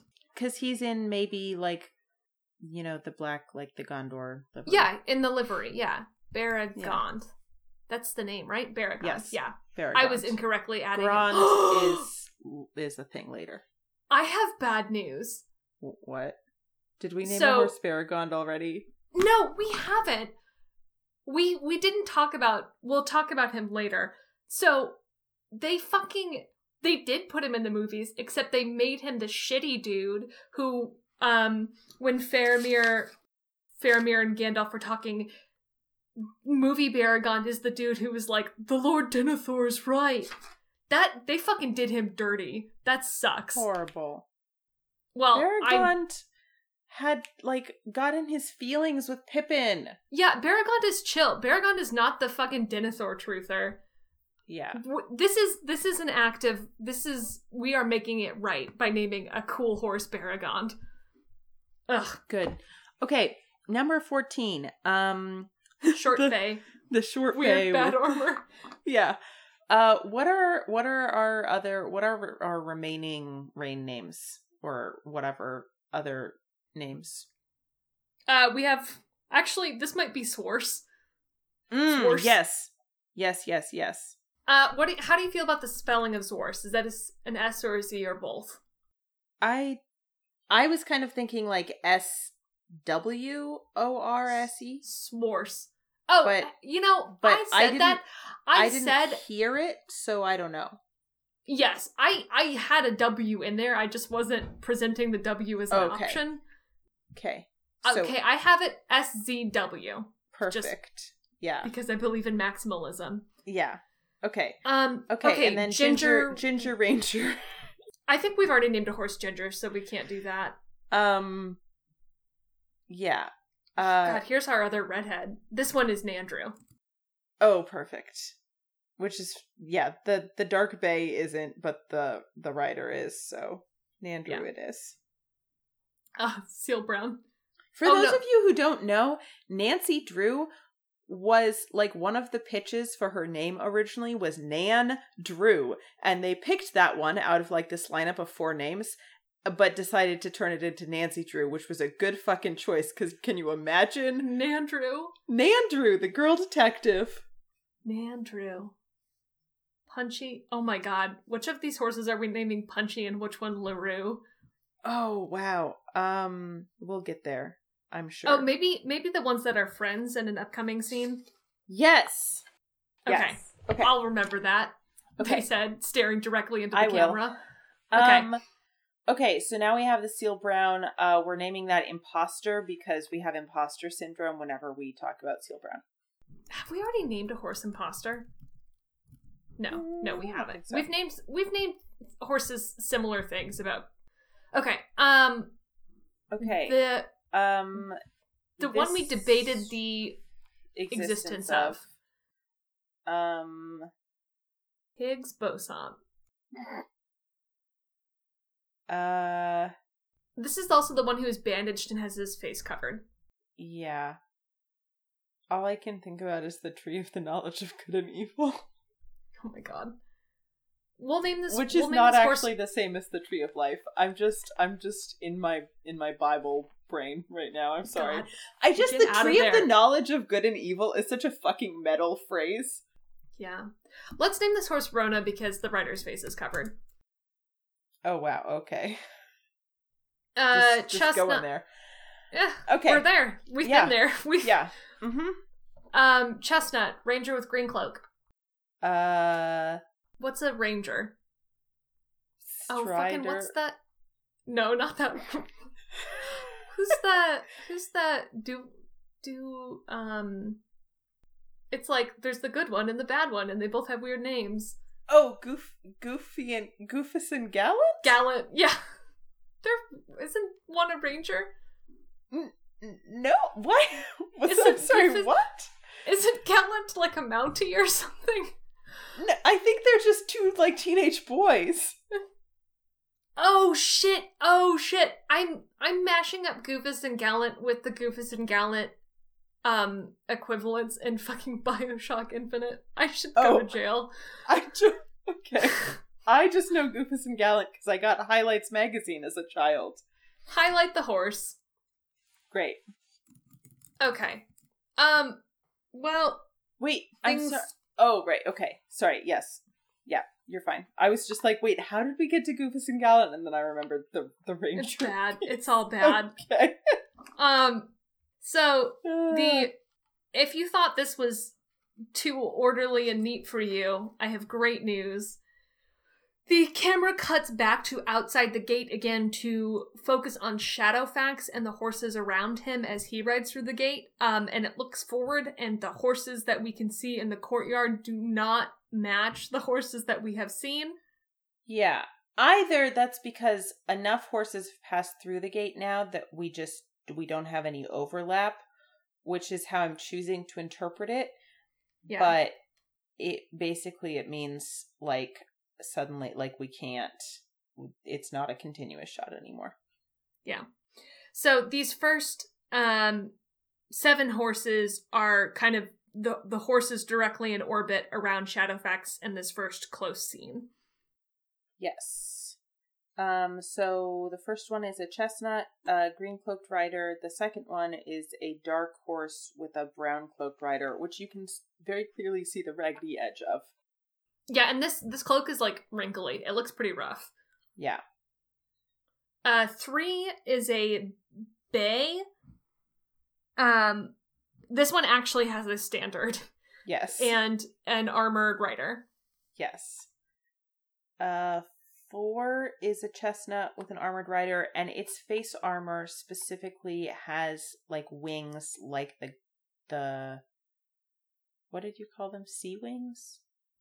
They're seabird wings, which is right, like, yes. That's the motif, like, on the crown of Gondor, and we see it in a lot of Gondor stuff. Yes, and horses 4 and 5, which are right next to each other, both have that face armor, that's, like, has wings at the top. 5 is a bay with a back left white sock. Yes. Also, the armor, the rider of 5 has, like, a bloody hand, which you can see very clearly as he, like, holds the reins. Yeah. 6. So all this has been kind of on the far side of the camera from Shadowfax. 6 is near to us between Shadowfax and the camera. It's a white horse. Sorry, what? No, I just said, mm-hmm. Oh, I thought that was your of no, like... No, okay, you're good. Got it.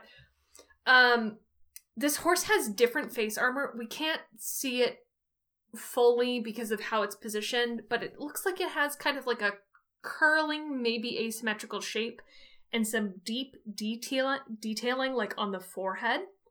Yeah. And there's an armored rider. 7 is a chestnut with an armored rider with a spear. They're mainly off the frame. We can't see much of them. Yeah, that chestnut has a slightly lighter mane. Okay. Let's name these bad boys. Okay.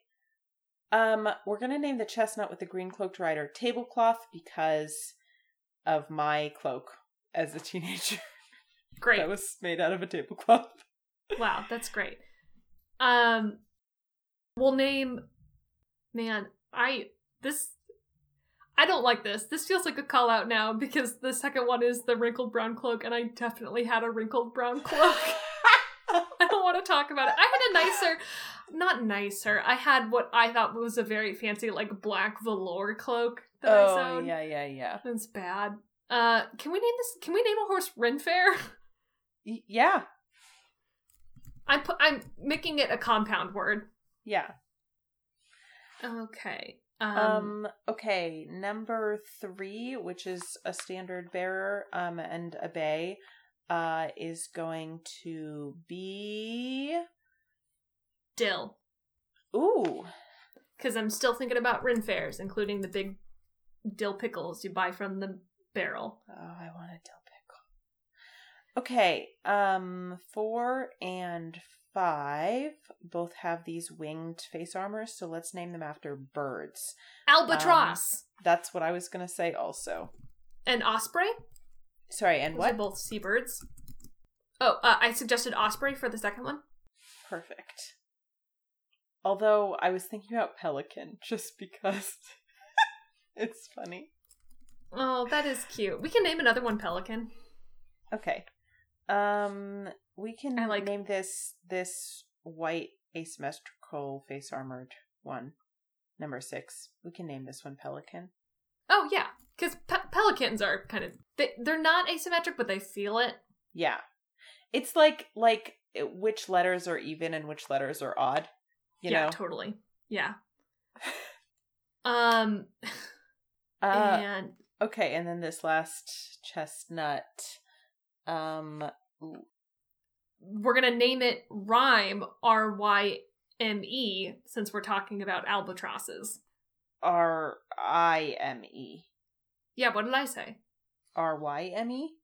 I don't think I hear it when I speak. Brain and mouth totally unconnected. No, I don't think. I mean, I've known for a long time that I don't think when I speak, but it's hard to be confronted with the direct proof again and again via podcast. Mm-hmm. Okay, great. That's 7 more down.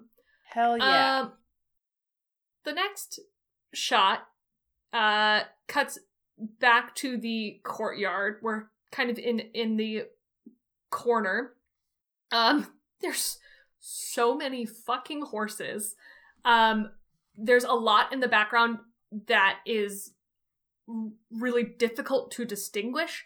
And so we are focusing on, there's kind of a double line of horses in the foreground, and we're focusing on them. Kind of like coming in. Yes. Like the big gate is still on the right. We're close to it now. The statue, which previously had been in the center of the screen, is a little far to the right, and we're following this double line of horses. And this for horses 8 through 17. Again, this is like all of these horses are counted, because it's all the same 75, and we are, talking about all of them as a group. Just they will not all get individually named. And honestly, I realized, but most of them will. I did the math. I was going to ask if that was the math you were doing. We are naming 52 of 75. That's great. Yes, most of them are named. That's a success. Okay, so we're gonna alternate rows, so I'll take the first and etc. Sounds good. Okay, so 8 is light gray. No, a white horse with a light gray mane and tail. Yeah. My words are not in a cohesive order here, so I was trying to figure out which color went with which. I did the same thing when I was typing the notes. Yeah. Green cloak, bandaged head. Yep. What's up? I'm curious about the when did they have time to bandage their heads? I mean, I guess presumably they were already bandaged at Osgiliath. It was from an earlier thing, but they haven't. That's a bummer. That makes it worse. Yeah. But also, we hadn't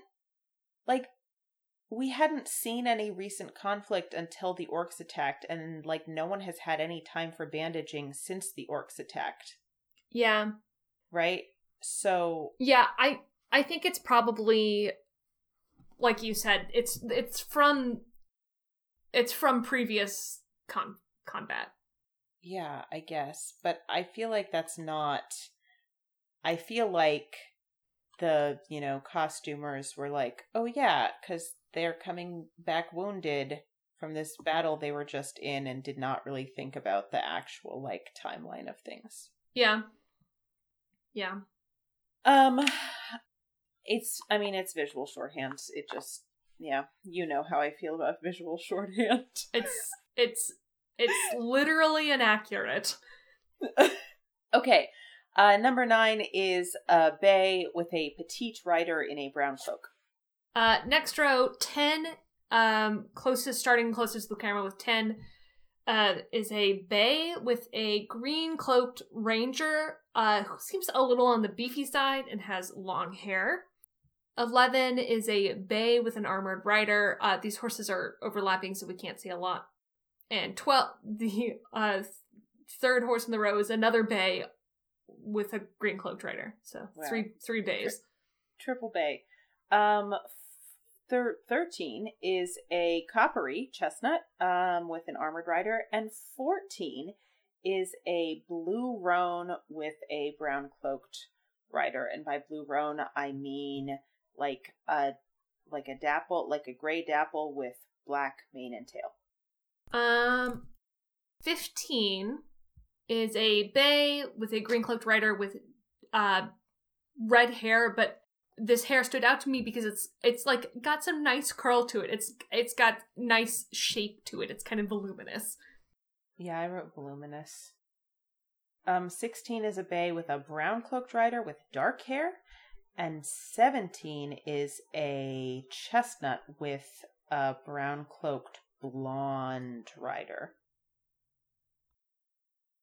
Are you still there? Yeah, sorry. The Cake song, Short Skirt, Long Jacket? Yeah.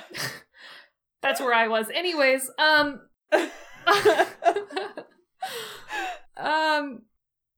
okay, actually, I would like to name this first horse Jin, because I keep abbreviating mane and tail as M&T, and also it's... And then you think of a it's white like a clear liquor, so Jin. Yep. And we're gonna call this bay next to it, bourbon. Oh, cute! Yeah, I like that. Yeah. I was gonna say Rye because Rye is a cute name, but we've named a horse Rye. Okay, here's my pitch for the 3 bays here is that we name them after herbs because bay is Joey. an herb. I was literally opening my mouth to say the same thing. Yeah. I think we have done a few. Have we not done any? Okay, maybe we haven't. We'll have to do some searches. What herb names are you thinking? Okay, I definitely want thyme. Parsley, cilantro, thyme, and cilantro. You don't want to do that. I feel like we're in such the setting for parsley, sage, rosemary. Parsley, sage, rosemary, and thyme. Yeah, that's fine. We can, because there are other bays here. Do we I think we already named a horse Parsley. So let's do sage. Oh, did we? Yeah, we sure did. Okay. And so another food block with liver, shrimp, truffle, boule, baguette, onions, stroganoff, and fond. So let's do sage. So 10 is sage, rosemary, 11 and thyme. is rosemary, and 12 is thyme. Yeah. Okay, gin, bourbon. 12 is thyme. New sage, thyme. Rosemary, thyme. 13 is the coppery chestnut. Yeah. Do you want to name this one Titian? Oh yeah, Titian. Oh, and then we have this nice blue roan. Yeah. Can we call this something like ocean related? Like maybe ocean?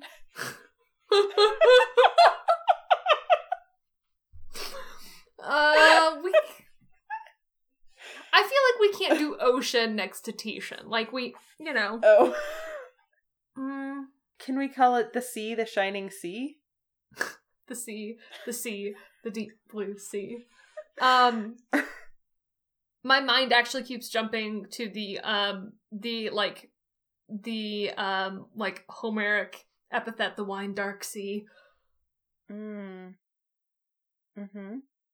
Do you want to name this horse the Wine Dark Sea, or do you want to name it like Wine Dark, or do you want to name it I don't know, Tide. Let's name it Tide. Tide and Tishan is cute. Oh my god, we have Time, Tishan, Tide. Okay. Let's see if we can keep it going. Okay, and now we have Bay, and then Chestnut. Wait, can we name these two bays like terms of endearment? Because as I said Bay, I was thinking Bay. You know, B-A-E. Yeah. So like one can be, I don't know, Darling. Darling and Dumpling. Sure. Have we named a horse Dumpling yet? We have not. Oh wow. Okay. Darling and Dumpling? Yeah. I'm naming the one with the good hair, Darling. Yeah. Okay. And then let's name the last one Cake. Oh yeah. Yes. Great. Okay. And then things get wild again. So this is the last like serious shot change. So from here it changes to like kind of looking up the alley that we've seen in the background of the shots, and there's people coming down and there's horses moving past in the foreground. They are really, really, really blurry. Like cannot make out individual horses other than that they are there and moving. And then we get a nice wide shot of the plaza now fully full of horses. Everyone is kind of milling around and dismounting. It's really chaotic and really overlapping. So we did the thing that we've done with other like really busy scenes like this in the past, where we've kind of picked out a few like interesting and notable ones. Yeah, because this is where like Faramir comes up to Gandalf in a scene, and like as he's approaching, we can see some. Yeah. Yes. Yeah. Yes. So notably, we can see one previous horse here.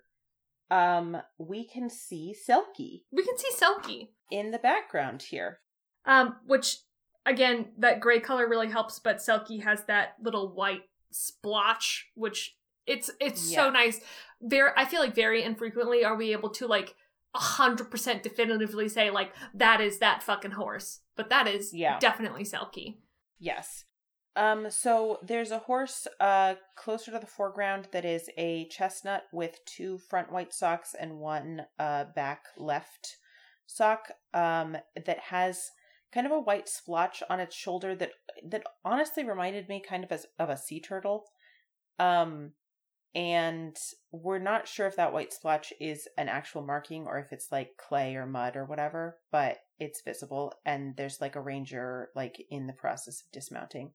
So we're gonna name that horse. Interestingly, I have that one as number 3. Yeah. Same. Oh, okay. We're not going through numerically?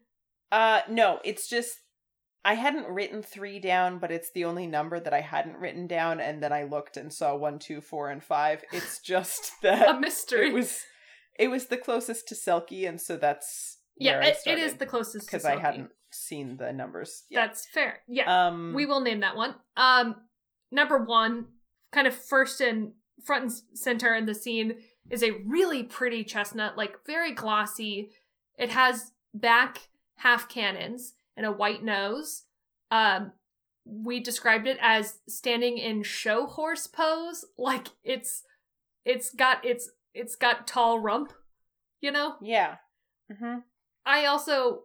We were talking about this and realizing that like half cannons feels like it's only for back legs in my mind, even though I know that's in Caitlin's mind. I said in my mind. Yeah. I think because there the cannon bone is so much more like visibly divisible. Visibly defined? Yeah, it's in one chunk that looks the same throughout, so it's really easy to be like, that's half of that, and therefore a half cannon. Yeah. It's very pretty.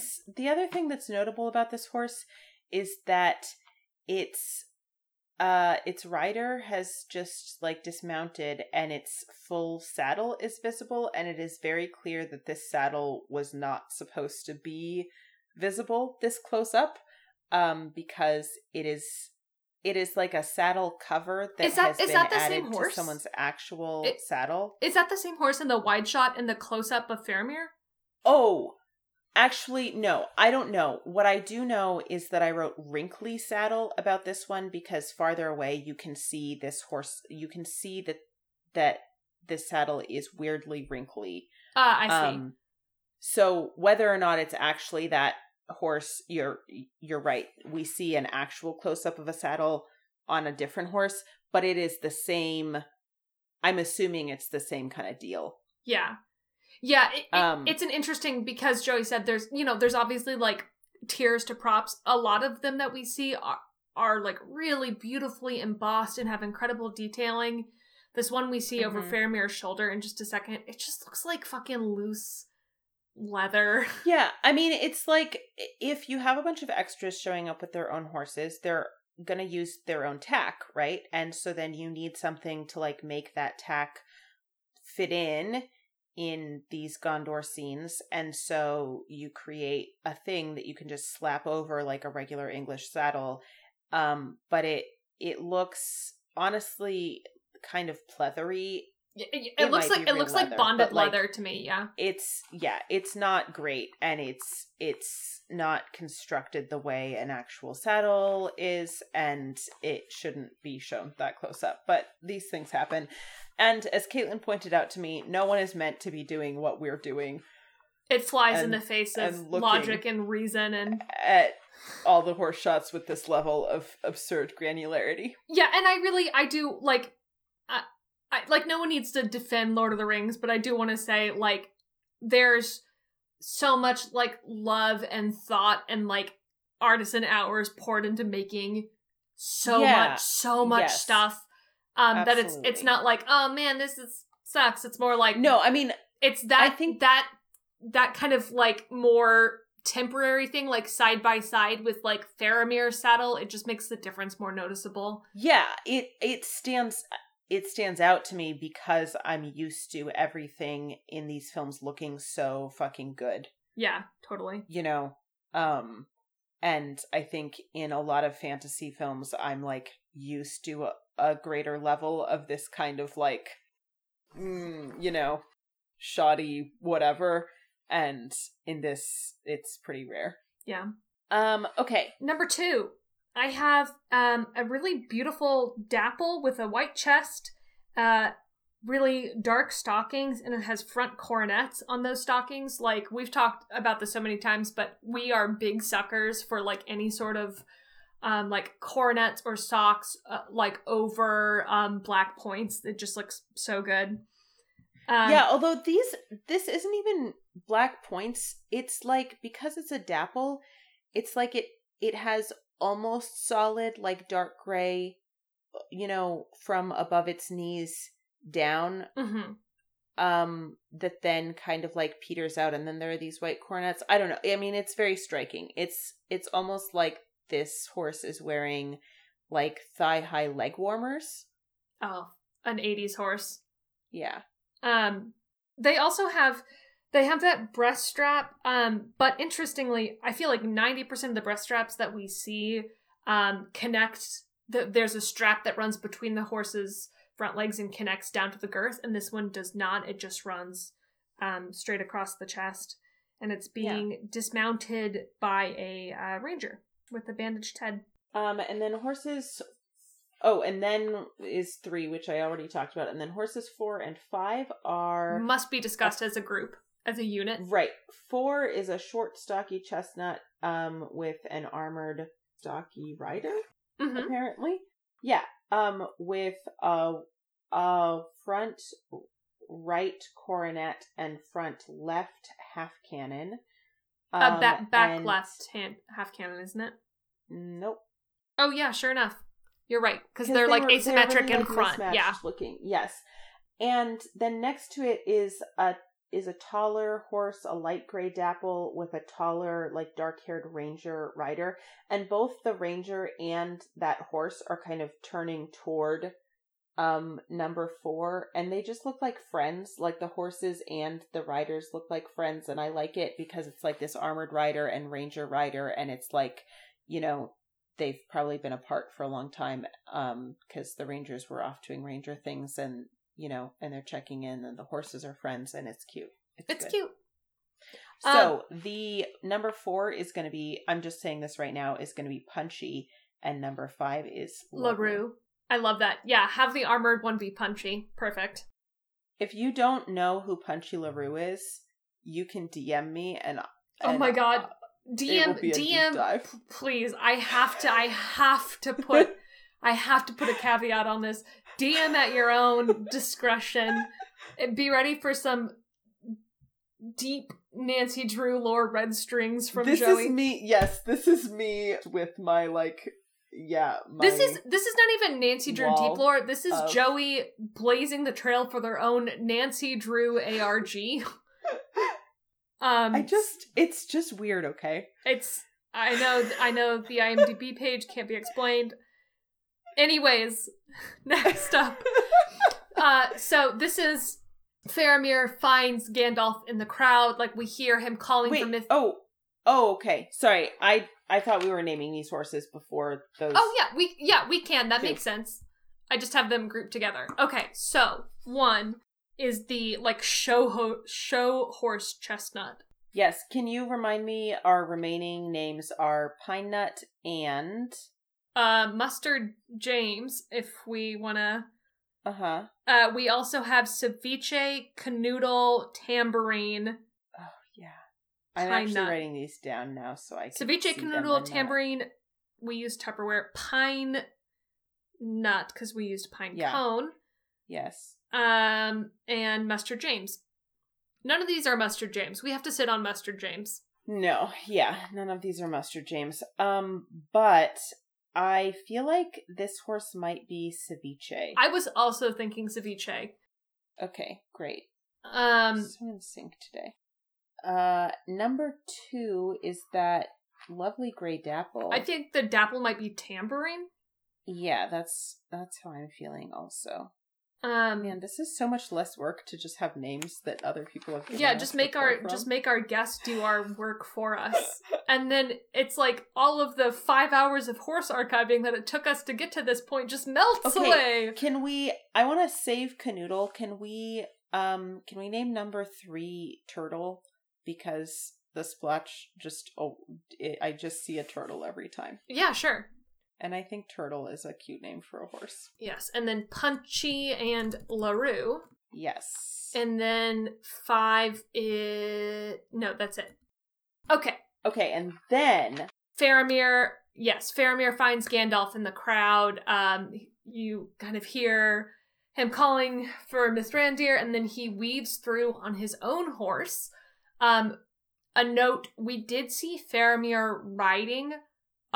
earlier in the chase scene across the plain, but you don't ever see you really only see tight close-ups of him riding, and that is because for filming reasons he is doing the riding a barrel thing. He's not actually riding a horse, and you could see a little tuft of very obviously fake horsehair. I did not read that as fake horsehair. What did you read that as? Because we were laughing about it in the moment because it seems really texturally weird. Oh, no, I just was laughing because it's we get this tiny hint that there's Chestnut Mane, but we never get to see more of it. And... Oh, it struck me... Okay, interesting. I'd be curious to revisit it because it seems... It maybe just knowing that it is it is some fake horse skin on top of a literal plastic barrel with fake hair. It looked really texturally off to me in that scene. That's very possible. But here... Mm-hmm. Sorry, go ahead. I was just going to say Faramir's horse is kind of boring. I wouldn't... Yeah. Well, let's describe it. Sometimes we have... there's Shadowfax, right? Right. Beautiful, white. Remind me which one that one is again? That's we've named so many. The white one with the flowy mane, and Gandalf rides him sometimes, and lots of dramatic galloping shots. Snowmane, got it. Yeah. And then Eowyn's horse has fairly distinct face markings and face shape, and then Brago has Brago's just Brago, like, you know? right, and like has a distinct star, that's Brago shaped. Yeah. And like Aomer has, Firefoot, Oh my who's god, beautiful. Firefoot. Like beautiful, right? Yeah. And I mean, Arwen's horse is like a shapeshifter, but like is generally white.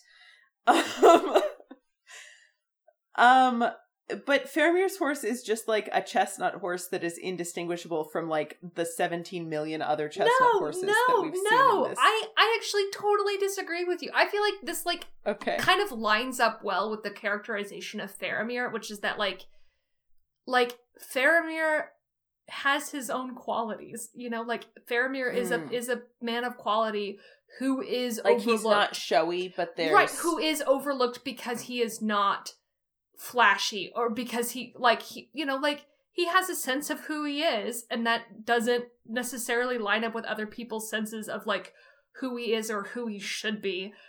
And so I feel like I feel bad. No, because I think that makes sense, but I also feel like that actually, it just being a chestnut horse like lines up really well with these other things about him. Yeah. Okay. But as stated, it's a chestnut. We really can't see anything to distinguish it. It has Tree of Gondor face armor. You described it as sleepy looking? Yeah, I think maybe the scene we were looking at, its eye was just kind of partially closed. It's just a chill little chestnut. Yeah. But his face armor does have kind of a different shape. It like comes to these arced points between the horse's ear and at the horse's nose. It like extends over the horse's nose a little. Yeah.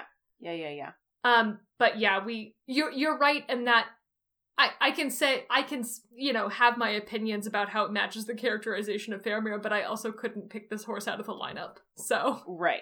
Yes.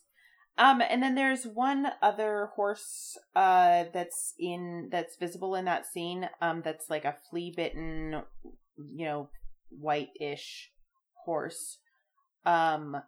That's also kind of that like Andalusian build, and notably it has a piece of fabric. It has a necklace that is primarily blue, that is exactly, well, I don't know about exactly, but it's like attached the same way that Boromir's horse Hubris had like a thing, which is that it kind of hangs like around the chest, but then it's attached to the reins, so it kind of droops like along the reins, but a little lower. Yeah. There was a picture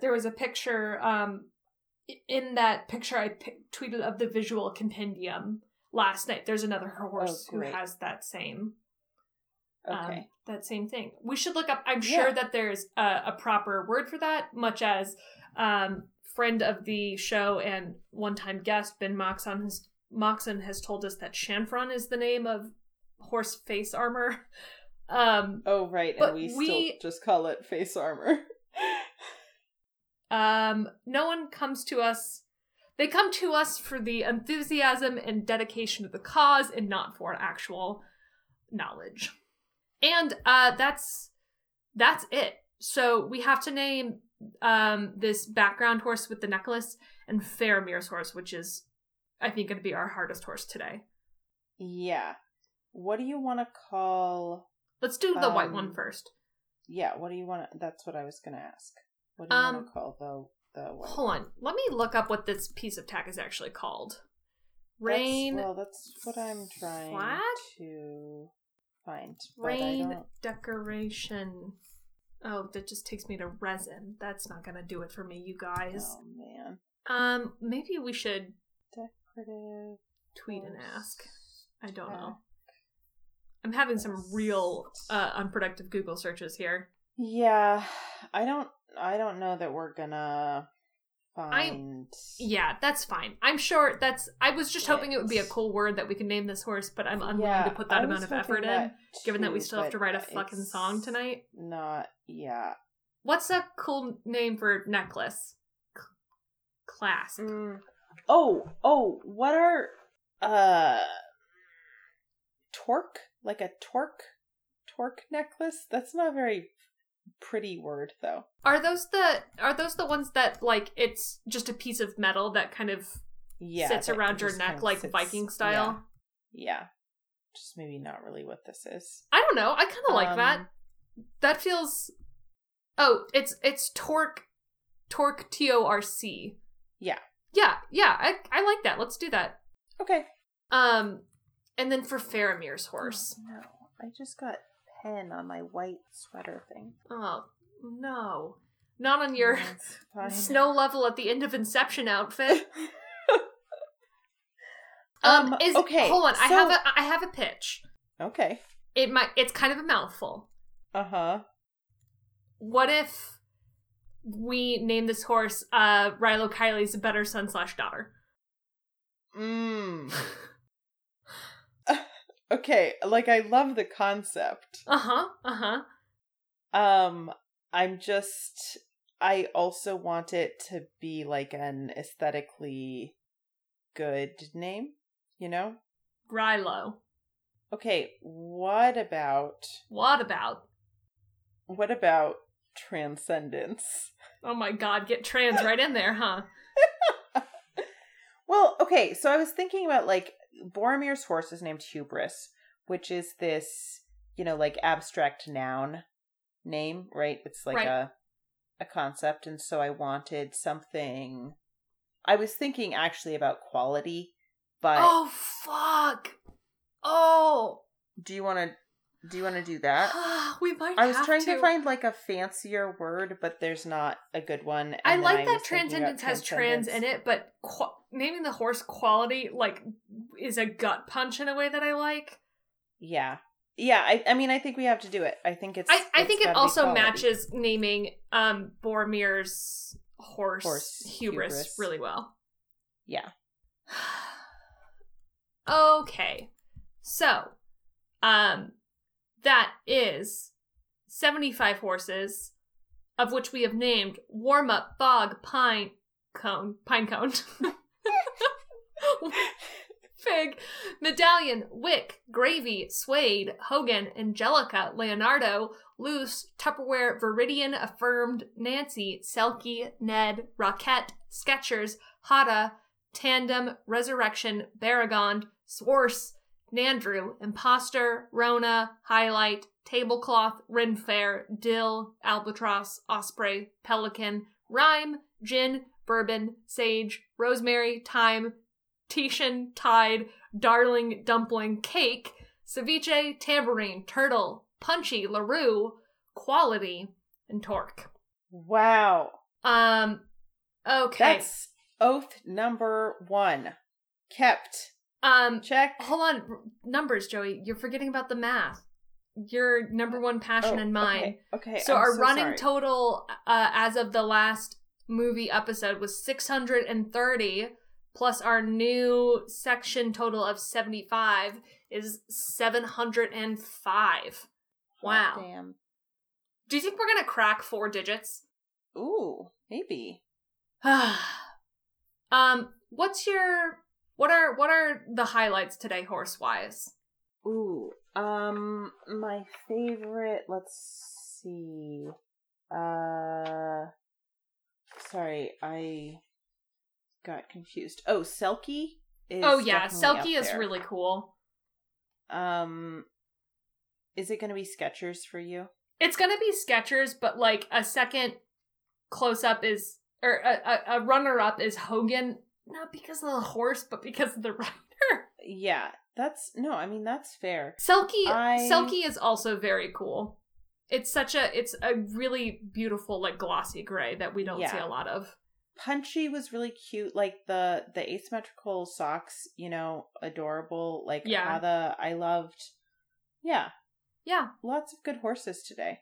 Lots of good horses. Okay, vows 1 and done. 1 and 2 done. Check. Okay, vow 3 song. The song we are rewriting today is from chapter The Ring Goes South, and it is a song that Bilbo sings softly to himself to the window when he's talking to Frodo and they're like saying goodbye and stuff. Oh. Yeah. And it's sad. I mean, it's sweet but kind of melancholy. Did you send me the text of this song? Sure didn't. Would you be willing to do it hold real tight? fast? Yep. A little treat for me. Okay, I am texting you these. And it's split between 2 pages, but we'll pick Thank what you. we want to do. Yeah, let's read it. Do you want to alternate verses? Yep. For the thing first? Okay. I sit beside the fire and think of all that I have seen, of meadow flowers and butterflies in summers that have been. Bean. That have been. Of yellow leaves and gossamer and autumns that there were, with morning mist and silver sun and wind upon my hair. This is great, but Tolkien's rhymes are a little... I sit beside the fire and think of how the world will be when winter comes without a spring that I shall ever see. For still there are so many things that I have never seen, and every wood and every spring there is a different green.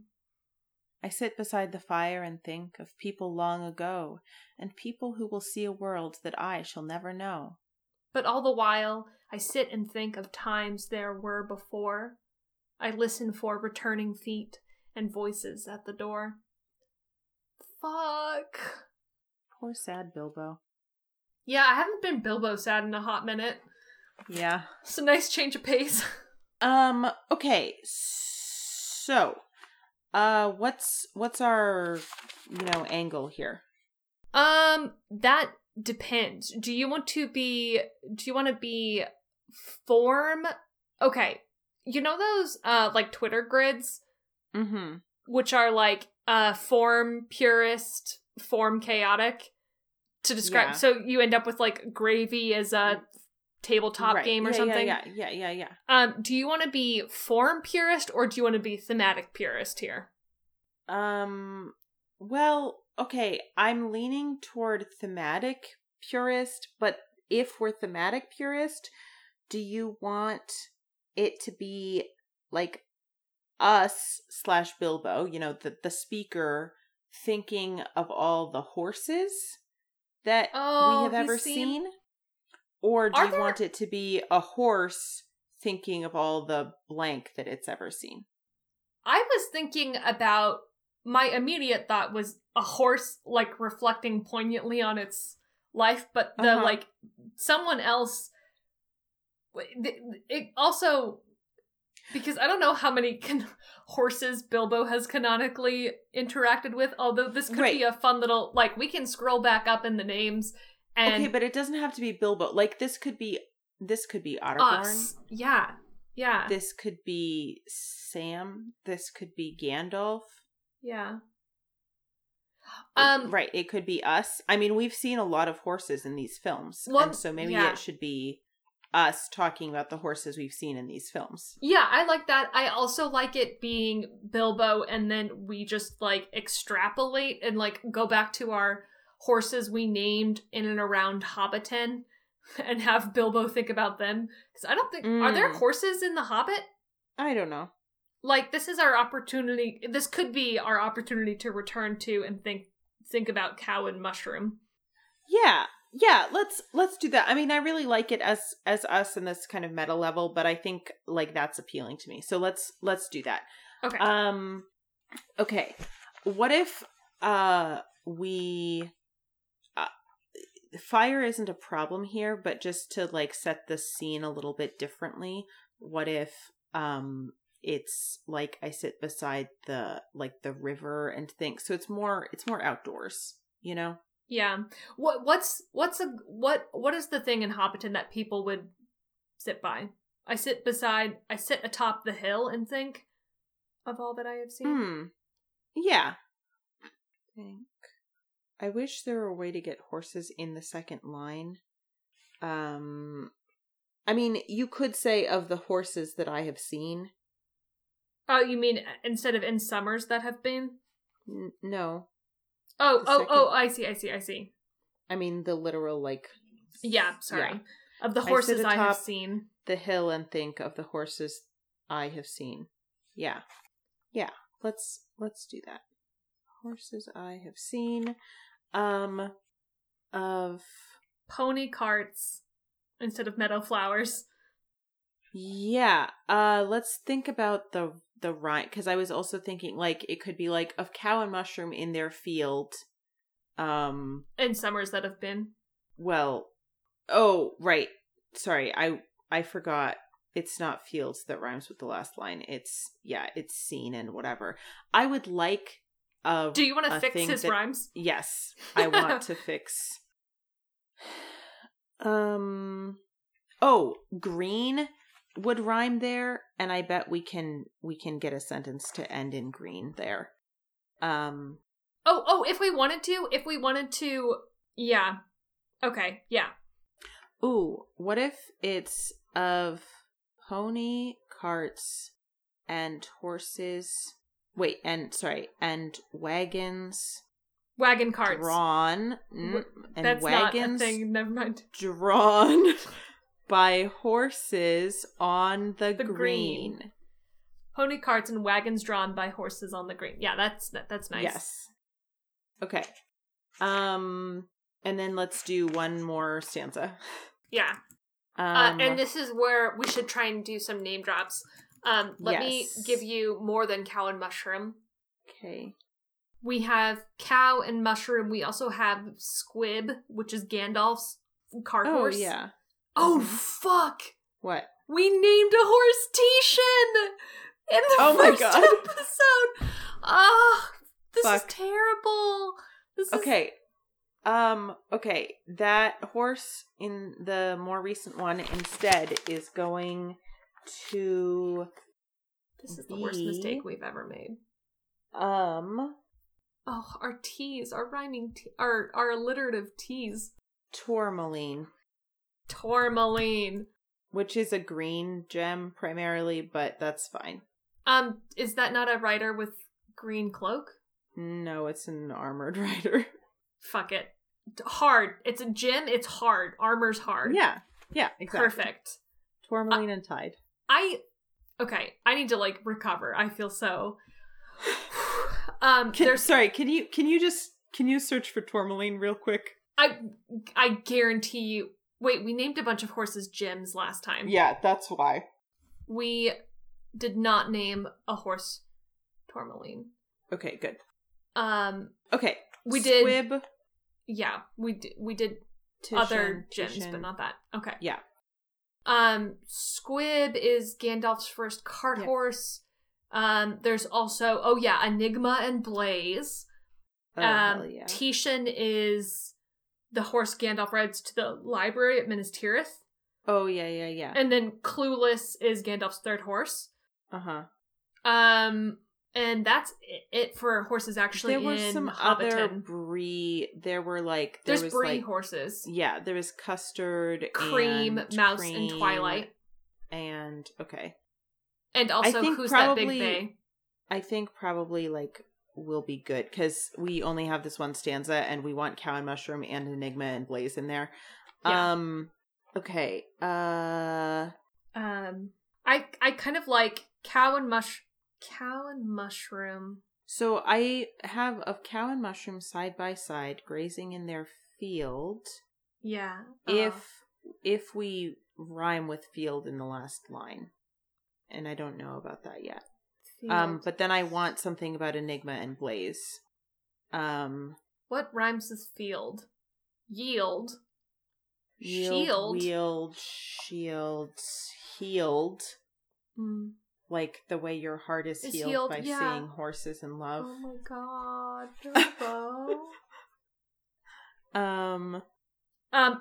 And then, okay, I know you said you only wanted to do one more and we're short on time, but we should do one of the later stanzas about thinking about horses, that there being more horses in the world than he'll get to see.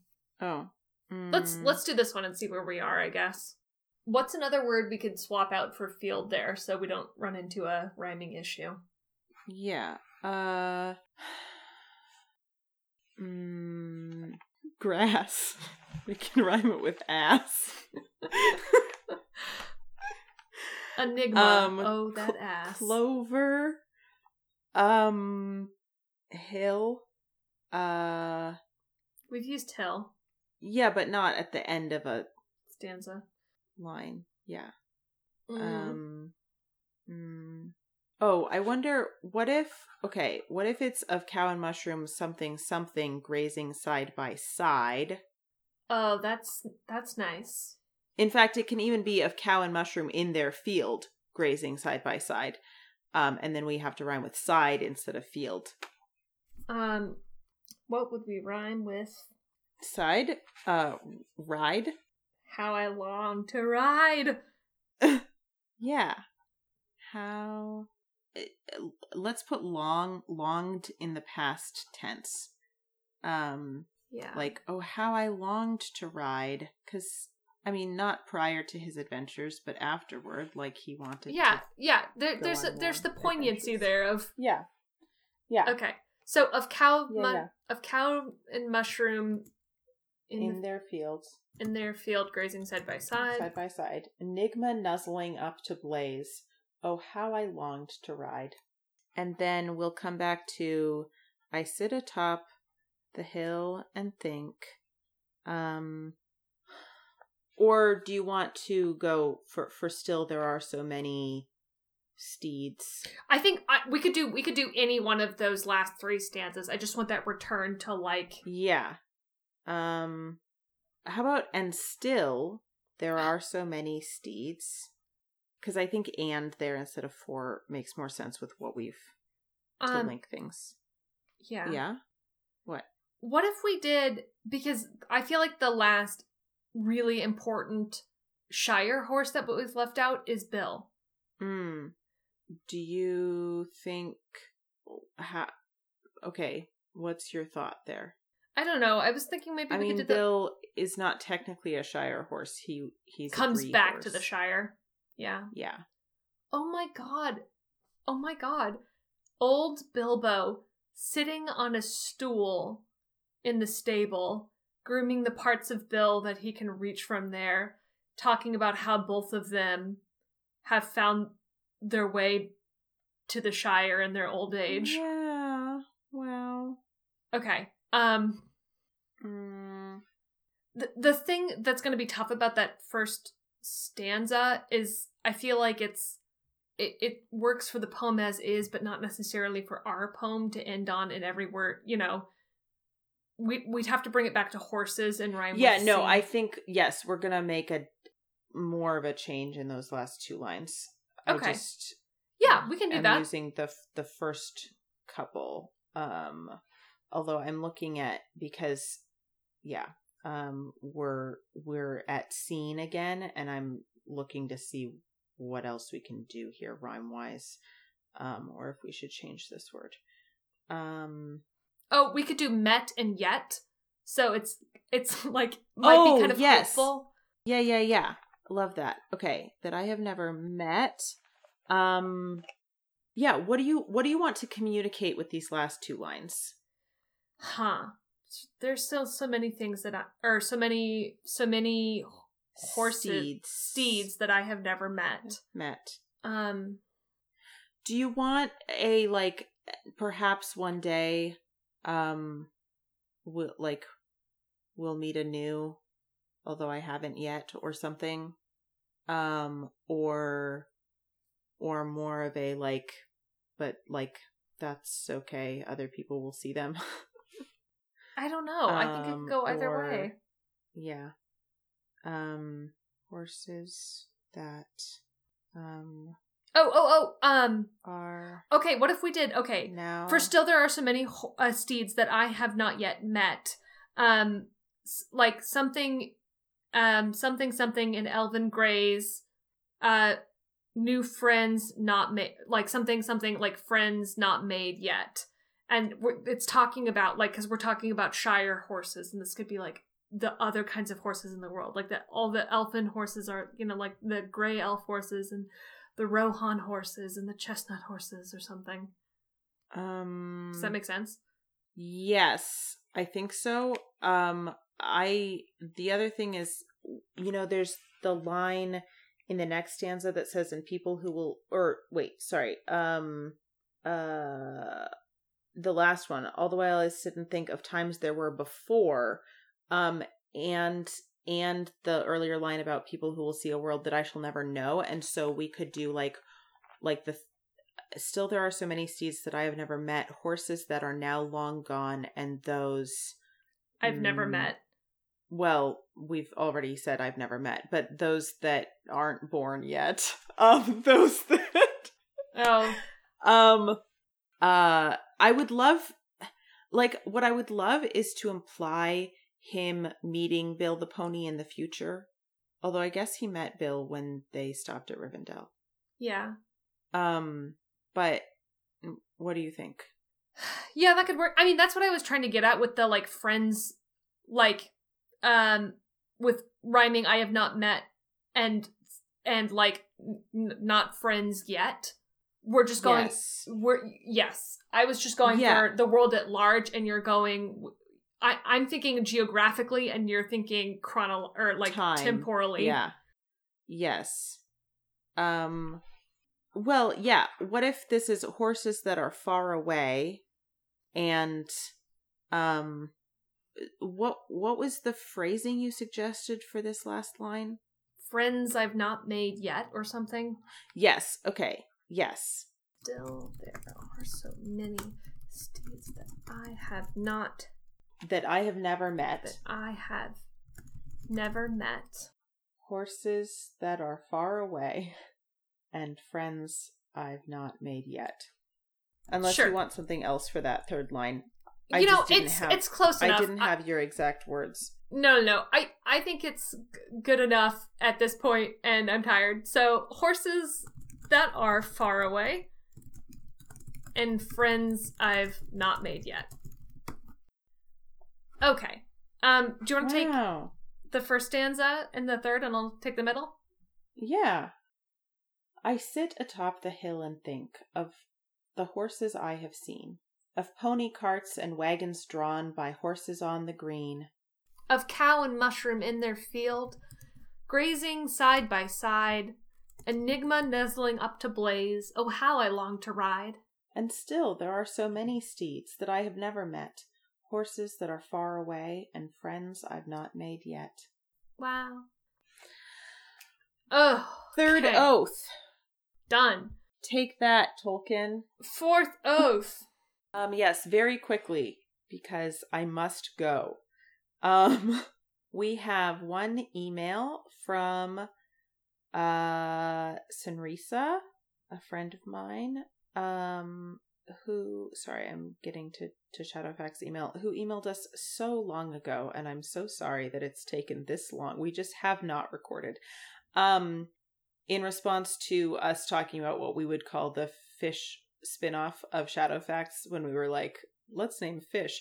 And Senrisa says, Shadow Fins.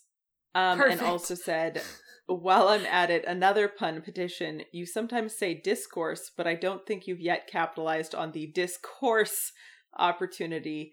Hate to see a good pun go unsmirked at. I love Shadowfax. Thank y'all deeply. Wow. Thank you, Senrisa.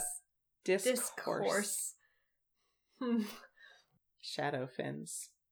Great. And that's all for today. For episode 13. Oh my god, again, numbers.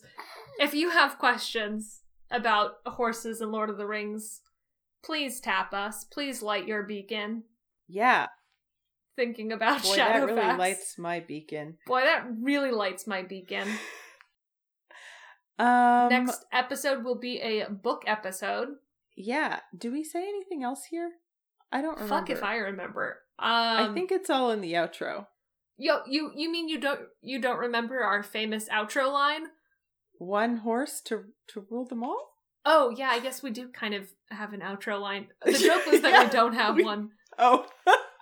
We do in fact have a famous outro line. Usually one or the other of us says something like deeply awkward and then we just cut. Oh yeah. Huh. Thank you for listening. The music you heard at the beginning was Horse by Horse, arranged and performed by Caitlin and Joey. That's us. You can listen to it again at soundcloud.com/shadowfaxpod. The cover art was made by Annie Johnston Glick at Dancy Naru on Twitter. I'm Caitlin, my pronouns are they, them, and you can follow me at Chalo and Behold on Twitter. You can follow the show at ShadowFaxPod and email your horse-related Lord of the Rings questions to shadowfaxpod@gmail.com. Joining me on this journey there and back again is... Joey. My pronouns are they, he, and you can follow me on Twitter at JoeyThePrince. If you want to read and watch along, check the episode description for the segment we'll cover next time. This has been Shadowfax. One horse to rule them all!